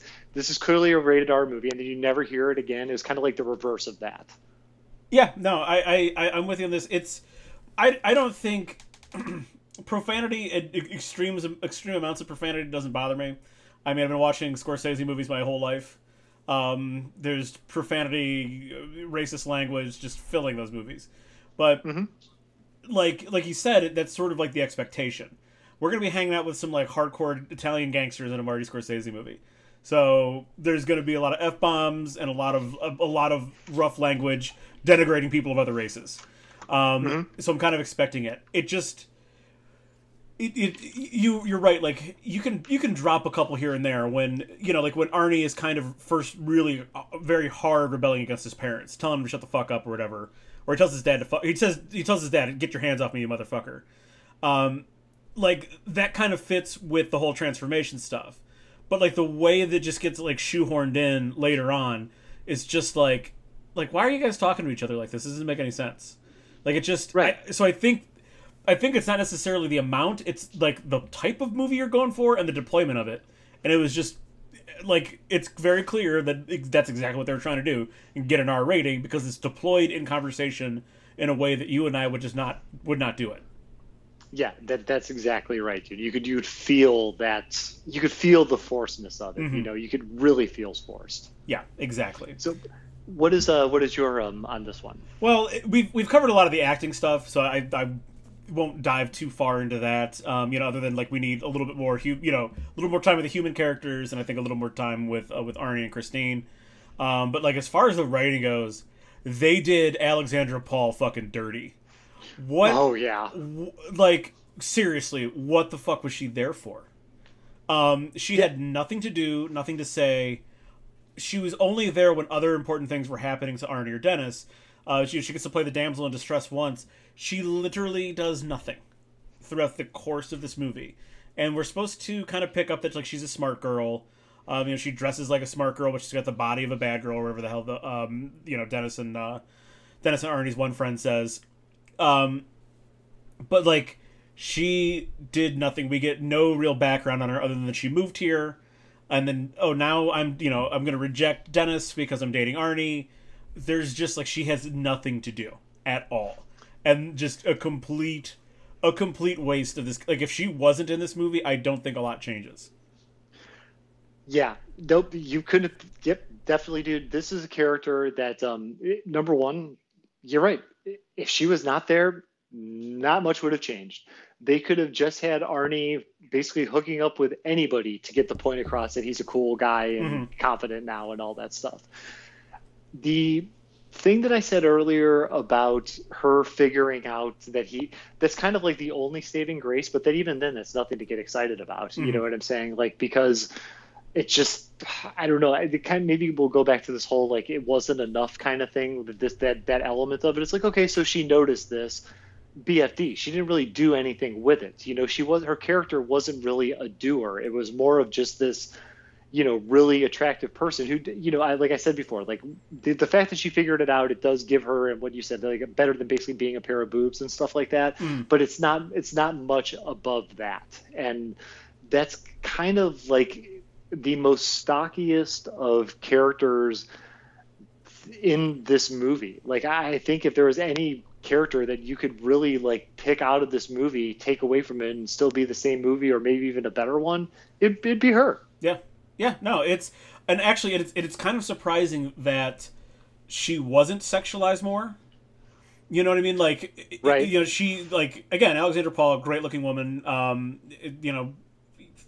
Like I said, they don't put ugly people into Baywatch. I mean, she's a great looking woman.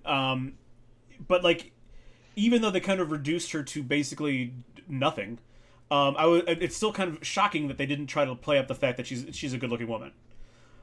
Which a lot of most other horror movies or most of the movies would have done that just because.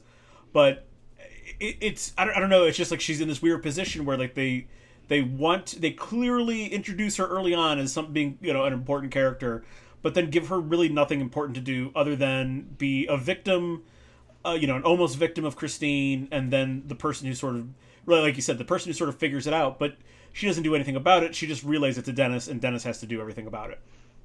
Yeah, that's true. You're right. Yeah, there's no action for her. There's no, like, I mean, maybe she changed, and they, like, in the sense that now she woke up and it's like, hey, I don't like Arnie, and now I can go be with Dennis. But right. that's an artificial character arc right there. You know what I'm saying? That's nothing. That's not any growth or development or change with her as a person.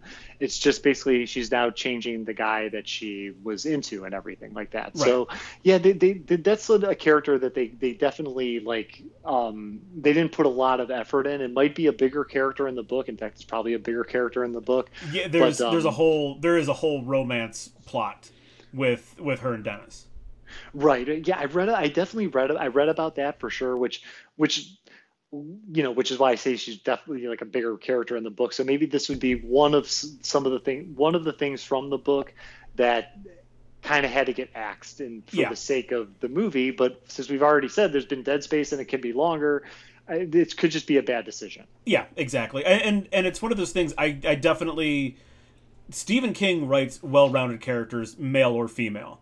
So this definitely feels like a Carpenter/studio decision, maybe a Bill Phillips decision to drop anything else that maybe the lead character would have had to do. Yeah, I definitely got what you're saying here for sure. Yeah.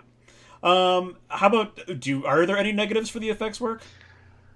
To be honest with you, here's the words that I wrote down on my script here. Not too many negative things to say about the effects. Yeah, like I don't really think so. I mean, like, could there have been more blood and stuff? But that's not necessarily a negative. Right, it's just this could have happened. But no, right, exactly. I thought the effects were great. Yeah, same thing. I basically just said I just needed more blood.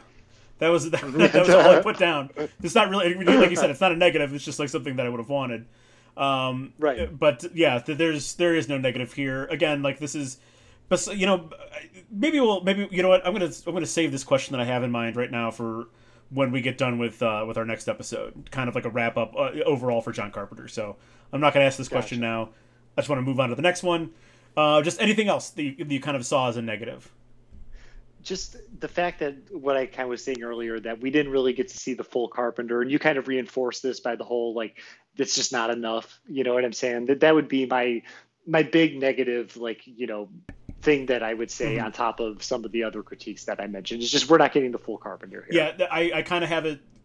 You basically are saying the same thing I'm saying here. I'm going to say here, just in a different way. Just that even the most memorable stuff from this, like Christine rolling down the street on fire, Moochie getting cornered by by Christine. Those images, those scenes aren't up to snuff with what John Carpenter does in his movies. It's just not right. It's 70%, 50% of John Carpenter probably. Yeah, you bet. There's the iconoclasm. This movie was a box office success too. It doubled its money easily on a $10 million budget, made $21 million per Wikipedia's numbers anyway. And it's amazing how with that kind of turnaround, coming from John Carpenter, coming from Stephen King in his heyday, there is little iconoclasm from the movie. Yeah, exactly. All right, so let's get into this little final leg here. The modernization of Christine. Maybe this is, just real quickly, Chum, maybe this is kind of like one of those hints that this doesn't come even to cult classic sort of sort of status, because there's been many homages to Christine in various movies and TV shows. I already mentioned one from Ash vs. Evil Dead. There's been many homages, but like no one's done a straight remake. Yeah, no. Was there something in '93? Was it like a USA show or something like that? I think there might have been an attempt like that. I'll look that up real quick here. But like basically, like if something's a commodity, even if it's a lesser known cult classic or something like that, someone tries to remake it, right? Yeah, they're remaking. They remade Angels in the Outfield, for crying out loud, So the remake bug it's always going to be there, and if it is, like a product that maybe has the cult status, maybe not. Like the remake thing, what I'm saying here is that it's always on the table, especially in today's world. Maybe Citizen Kane and Pulp Fiction and 10 other movies are off the table, but for the most part, the remake is very alive. Yeah, exactly. And there's. I'm not finding anything as far as any attempts to remake it. So maybe it's just one of those things. It's not iconic in its own way. It's not iconic enough in its own way to prompt anyone to go, what we need right now? We need a Christine remake. Yeah, dude, that's what America's been asking for, man. With all the great horror that's been out now in this horror revolution, we want a killer car. Yeah. Yeah, it just doesn't even fit. And it doesn't, and I mentioned the whole thing about this horror renaissance revolution or whatever. Something like this, I don't even think fits into the horror renaissance that we're having. It's almost like the concept is too simple, and horror is slowly moving to be a little bit more sophisticated. But I'm not saying that a remake is entirely out of the question, because we're going to get into some things here. But I'm just saying that if it were to happen, they are looking at a real uphill climb, dude, a real big one. Yeah, I would agree with that. So then tell me, what would your most critical changes or updates to this movie that would sort of bring it into the 2020s? Okay, so we said before that this movie is not enough. We are going to need to make it enough for 2020. And the two things that I think we could do this are body count and character development.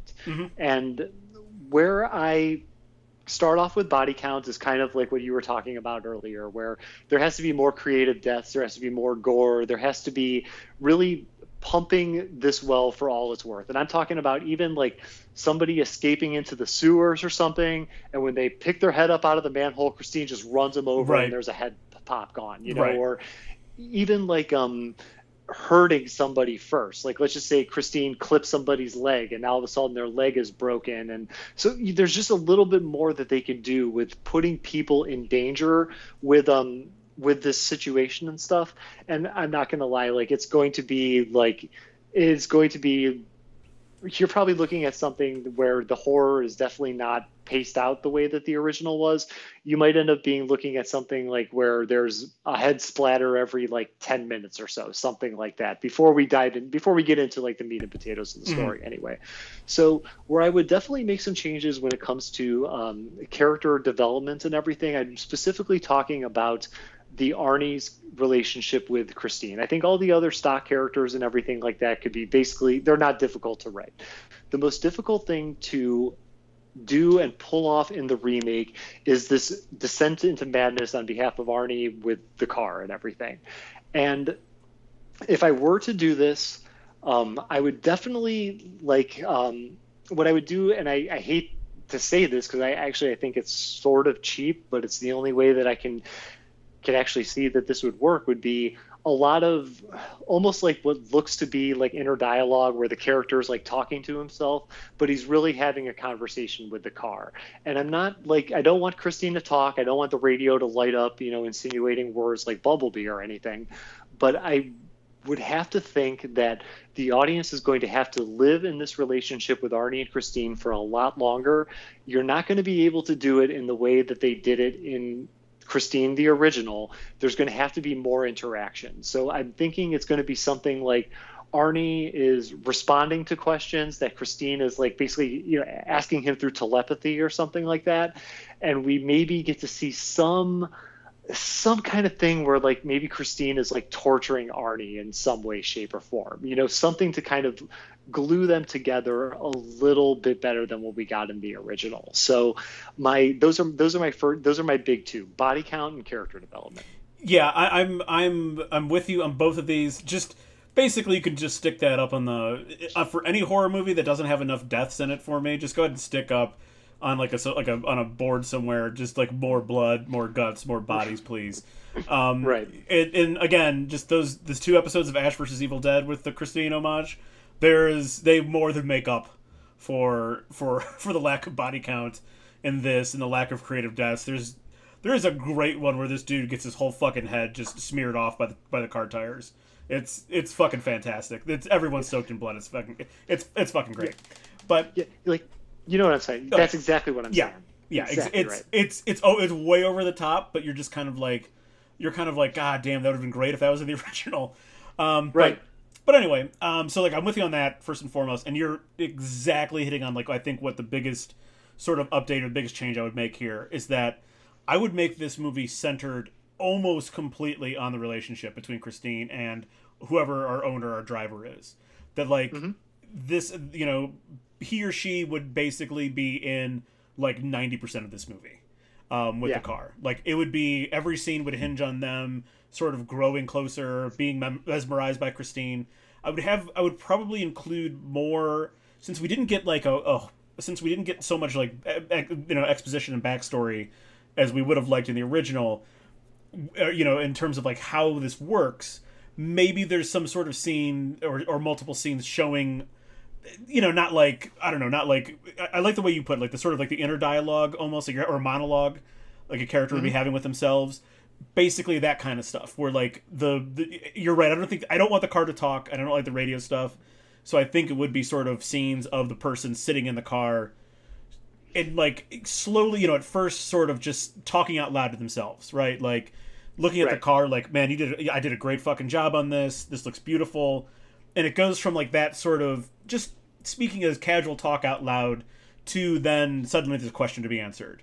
Then like we're having full-blown conversations. Then we're having like a clear mental breakdown. Like we're watching this person, go from, in the presence of the car, go from a normal person to like a complete fucking basket case. And I want to see that very specifically from beginning to end. And so like, and quicken the pace a little bit so that like, let's just say this is like a 2-hour movie, that like that sort of descent into complete madness is done by the first half of the movie, and then we can get to killing as many people as possible in the second half. That's a really good point. You want to get to that descent as soon as humanly possible, and a modern audience is not going to play the long game on that. They're going to want basically the entire setup and everything that we need to push the story forward to happen in the first 30 minutes and everything. So the whole long con of the original would not work in front of a modern audience. Right. So you're definitely right about the pacing and everything like that for sure. And actually, I wanted to bring up just something really stupid. This just goes back to the screenwriting book that I was reading, as you mentioned the whole word monologue. Now, it turns out this book that I've been reading, which is called Dialogue by Robert McKee, argues that even when a character is speaking to himself, that the character is actually not involved in a monologue. They're actually involved in a dual dialogue, which is called a duologue, believe it or not. Just with themselves. Yeah, they're in a dual. Yeah, so what happens is the character is actually splitting into two different versions of himself. Right. Gotcha. Yeah, and like believe me, dude, like just a stupid tidbit of information that I that I learned because I have to keep talking about this book because it ran me into the ground for a month and a half. So I just have to get some of the stuff out there. No, that's really good, and it makes perfect sense because like a monologue would just be me speaking to you or whatever my audience is, and the duologue makes much more sense. And the way they always present it in movies is either a split personality or sort of the way that we're kind of hashing it out. Mm-hmm. It's the car talking through our driver, our owner. Yeah, and like they started to get into that a little bit when Artie says "show me," and then she puts herself together. We could have used just even a little bit more like that, something to look that like he was directly engaged in the conversation with the car. Yeah, exactly. I think that's something. I'm just really surprised that they kind of missed that because that's not like a new concept at all. Right. Yeah, definitely. That's been around for a while. Yeah. You bet. So here's a question because I asked this because we talked before about how Carpenter does have some social commentary, baked into a lot of his movies, and this clearly is one that does not have any sort of like additional commentary on anything. I don't know if the Stephen King book does have any additional commentary on things. A lot of his are just more straightforward stories, but there sometimes will be a little bit more to it. But for this, Christine, for sure, no kind of commentary on anything. Whereas most modern horror movies are about something other than just people getting maimed. So, would you adjust this to have a commentary in it? And if so, what would be the thing that you're trying to get at? Okay, I definitely would have. And I'm actually glad that you said what you just did because I was actually going to ask you a question before answering this question. And that question was if Christine is allegorical for any like societal fears of that time, which I don't see it. I just don't see if it's there. Maybe someone smarter than us found it, but I just do not see it.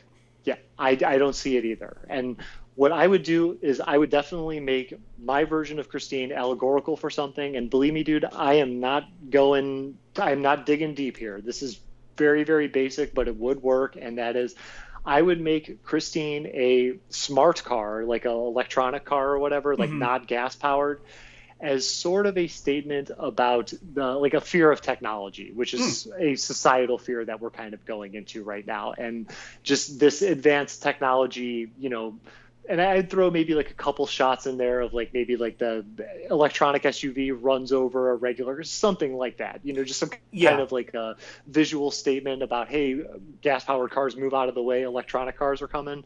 But that is honestly, man, like I feel that is direct enough of an allegory. It's simple enough that a mass audience will understand it. And it's something that I could shape and mold to fit the overall like goal, job, tone of the film and stuff. Yeah, I that was actually one of the things I was thinking about. Sort of, so a little bit different. I was thinking about like an electric car destroying people that have like polluters and stuff. Like a green sort of idea. There's a bunch that kind of flipped through my head here. I'm glad you brought that one up. That's a really good one too. Boy, they could have figured out a way to bake in some sort of allegory here, but again, like I'm just surprised that between Carpenter and King they couldn't find one. Even if they had to manufacture it just for the movie, it wasn't in the book. I'm just surprised they couldn't find one. But I like yours quite a bit. I thought about a lot of things. I want to run through one here real quickly for you that I think would be kind of cool, but like I don't think I can speak too much on it. Okay. That it would be a commentary on race, since we're balls deep in race relation stuff right now and social justice issues. It would be like a super nice car, like just pick out like a super nice Lexus, maybe something even over the top, like some kind of like some kind of like foreign sports car, and a black guy owns it, and he keeps getting pulled over for being in it, and people keep asking if it's his car. And like his rage over this like idiocy just sort of gets transferred to the car and it goes off on its own to kill people. Dude, that works. Like, Interesting. honest to God. I just don't think works. that's something. I don't think that's something I could personally write. I have to give that to can't. someone else. Yeah. Oh, hell no. Like, I cannot do anything like that and I'll tell you, like, it's not my place in the world to do so. You know, like, if I, as a writer and stuff, I could definitely bring awareness to certain, like, racial injustices and social injustices, but I will never be able to fully capture the perspective of an African American main character driving around a car, getting pulled over, wondering if it's his. I'll never be able to capture that. And Right. any attempt that I would look really, really bad. Exactly. I did. So that was like my main idea, but I thought, I'm like, I don't know if I could fully embrace that one. But I did have. Here's my real idea that I think I could even work on this, even though it's something I've never experienced. But I think I could work on this. I would gender flip the main roles, so it'd be a woman Okay. is the main character. Well, a girl, probably. You know, again, I would keep it like as Mm-hmm. like teenagers. A girl who is physically assaulted by her boyfriend, and you know, however she comes into the possession of you know, this modern Christine, it turns into like a revenge tour on piece of shit guys. Oh yeah, oh yeah. Revenge, turning this into a revenge story, I think would be awesome. And like the car is almost like her, you know, like almost kind of like her trainer. Like, hey, let's go out and get these guys. Right. You know what I'm saying? Here's what we're gonna do. And you know, she maybe learns something about herself in the process, or something like that, just to give the character an actual arc or something. But to make it a revenge story would be great, and Christine is the perfect vehicle to do so. Yep. Yeah. I just thought that one. It's simple. It's straightforward. You know, I'm obviously not a woman who's been slighted, but I'm someone who has been slighted in their personal life by other people, and been treated incorrectly by other people. I know what revenge. Mm-hmm. I know what kind of revenge I want to get on certain people. So, I think that comes from you know, that's a common place to come from. Yeah, exactly, man. Like the revenge story and everything. I don't care how pure at heart you are or you go to church all the time. Everybody has been slighted and it hurts, and everybody has thought about repercussions. Like that is the human nature. Yep. So, who would direct your modern interpretation of Christine, and probably most importantly, what kind of car would be the star? Okay, so when it comes to the car, I am going with either two options. The first option is the new electric Hummer, which I think the front grille of the electric Hummer could look very, very sinister if done the right way. Mm-hmm. And it's also, I think, a really cool kind of statement to have what used to be the biggest gas guzzling car in the market now is an electric vehicle being the antagonist in a movie about a killer car or whatever. So that is my first choice. The second choice, just because I think that this would look so dopey and cool in its own way, is the Tesla Cybertruck, that little like boxy trapezoid kind of thing or whatever. Mm-hmm. There's just something about this image, like being like seeing the Tesla Cybertruck roll up on a character in the background. It's kind of going to be like this movie Rubber, which is about a tire that kills people and stuff through telepathy. So I as far as like something that maybe could be humorous to get out of it, the idea of this Tesla Cybertruck squaring up to run somebody over, the image I think could be very humorous if done right. Yeah, for sure. For actually, that it does look kind of funny on its own, and it looks too futuristic. So I could see it being the perfect vehicle to sort of usher in that sort of like fear of technology, and like the way that you know, the way that like more green automobiles are being produced. I could see that the Cybertruck being sort of something you want to use because it's just so odd looking. Mm-hmm. Right.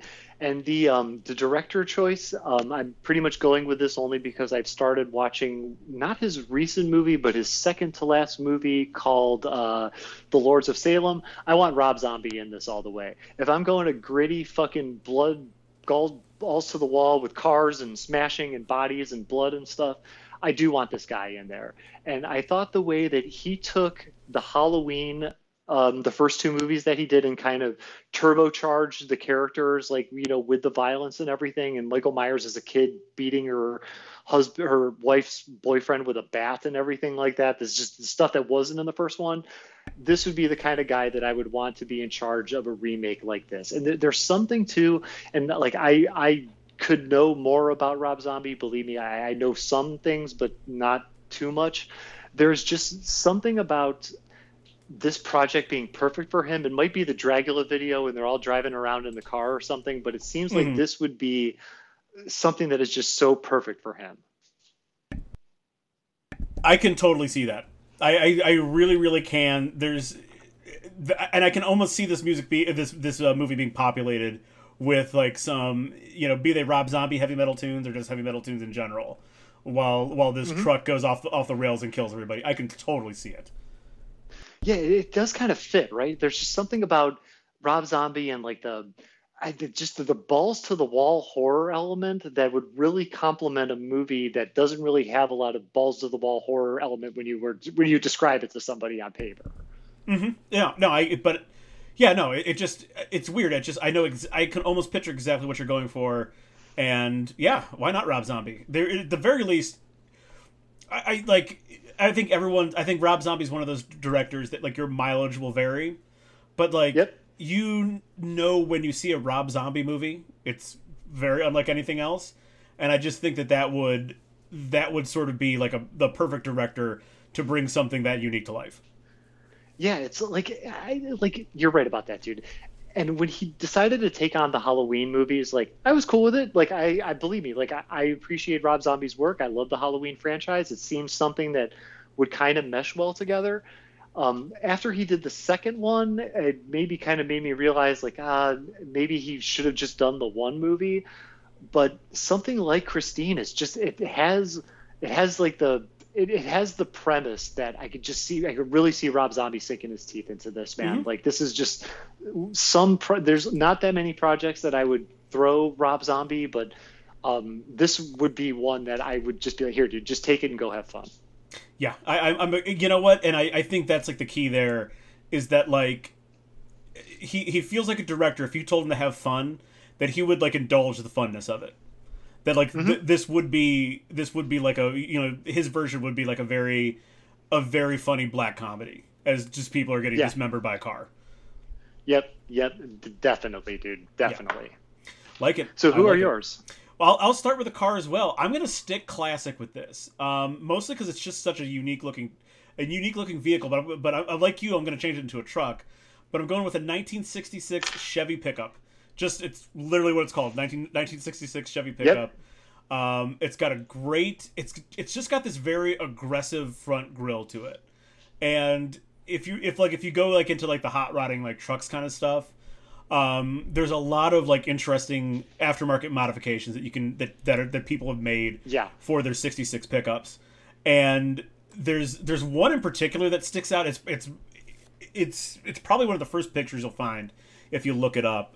It's like this bright orange one. I don't know if you're looking for it or not. I am definitely on that right now. There's a there we go. I'm seeing it right now. There's a bright orange one that has some like aftermarket stuff. But like it's subtle, but it just makes it look not like outwardly mean, but like you'd feel like a badass driving it, right? Yeah.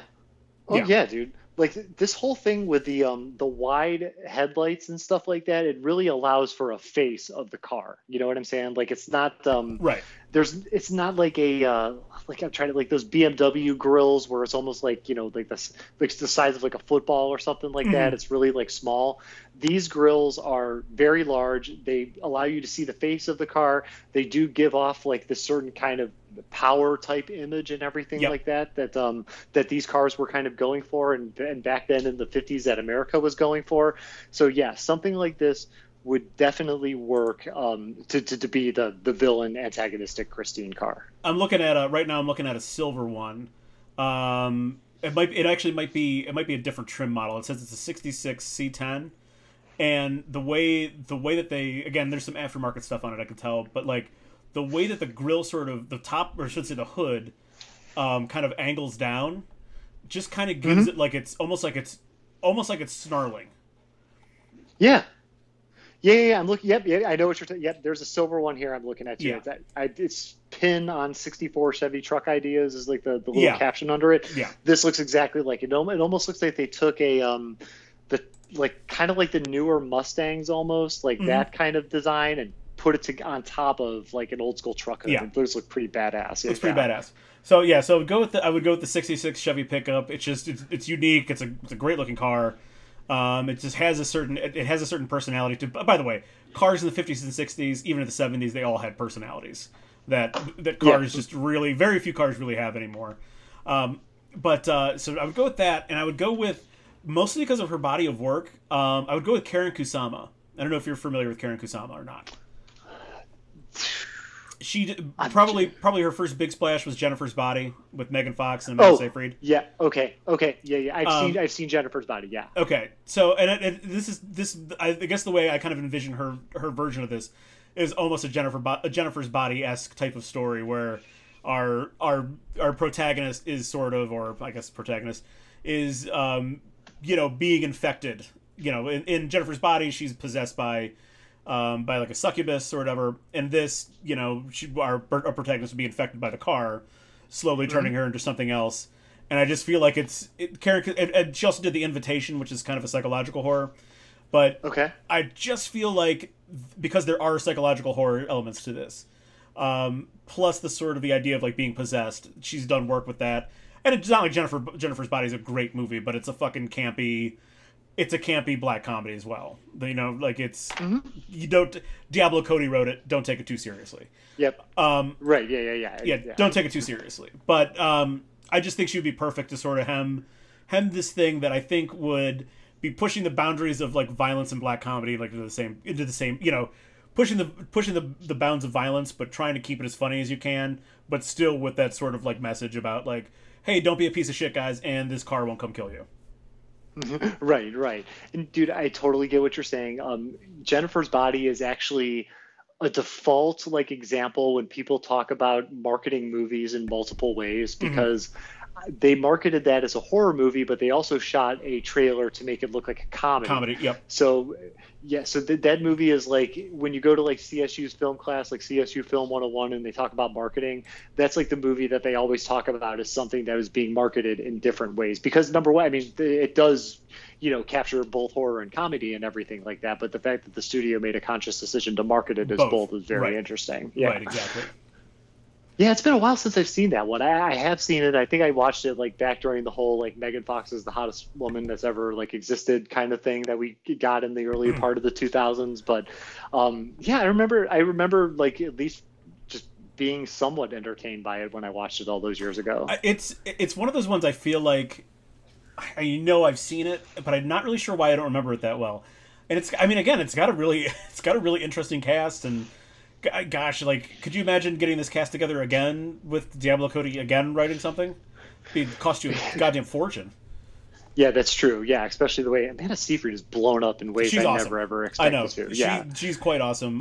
She is definitely she's definitely grown well past that Mean Girl stuff. Even though that's quite hysterical, but she's awesome. Right. And dude, Diablo Cody has really come into her own. Like people like love Juno, and I'm not gonna lie, Juno is a good movie, but the movie that came out with Charlize Theron recently, I can't remember what it's called off the top of my head. I watched it, and it's Diablo Cody wrote. Isn't it just called like Grown Up or Adulthood or something? Yeah, it's my god, yeah, you're right. Yeah, but she wrote that movie, and that is amazing. That's way better young than adult. Young adults, yeah. Yes. That with Patton Oswalt is really good in it. Patton Oswalt is insanely good in that movie, actually.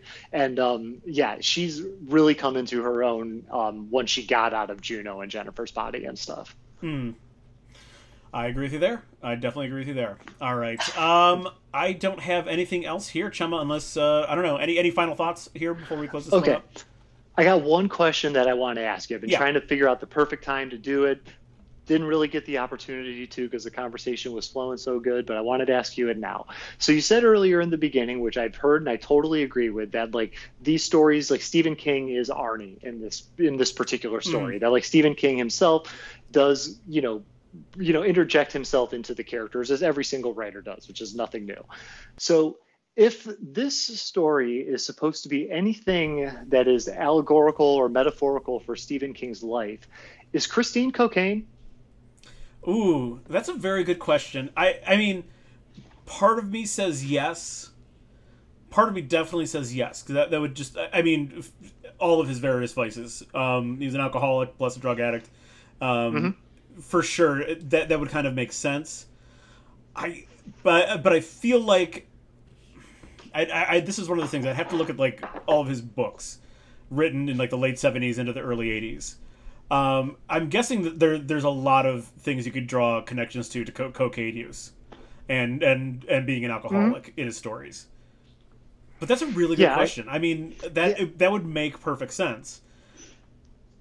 Yeah, I think I've heard this old wives' tale about Stephen King. And ever since I've heard it, even with the advancements in the internet, I haven't really done any looking into this, but I've heard always that there was like supposedly a couple books that he has like no idea he even wrote.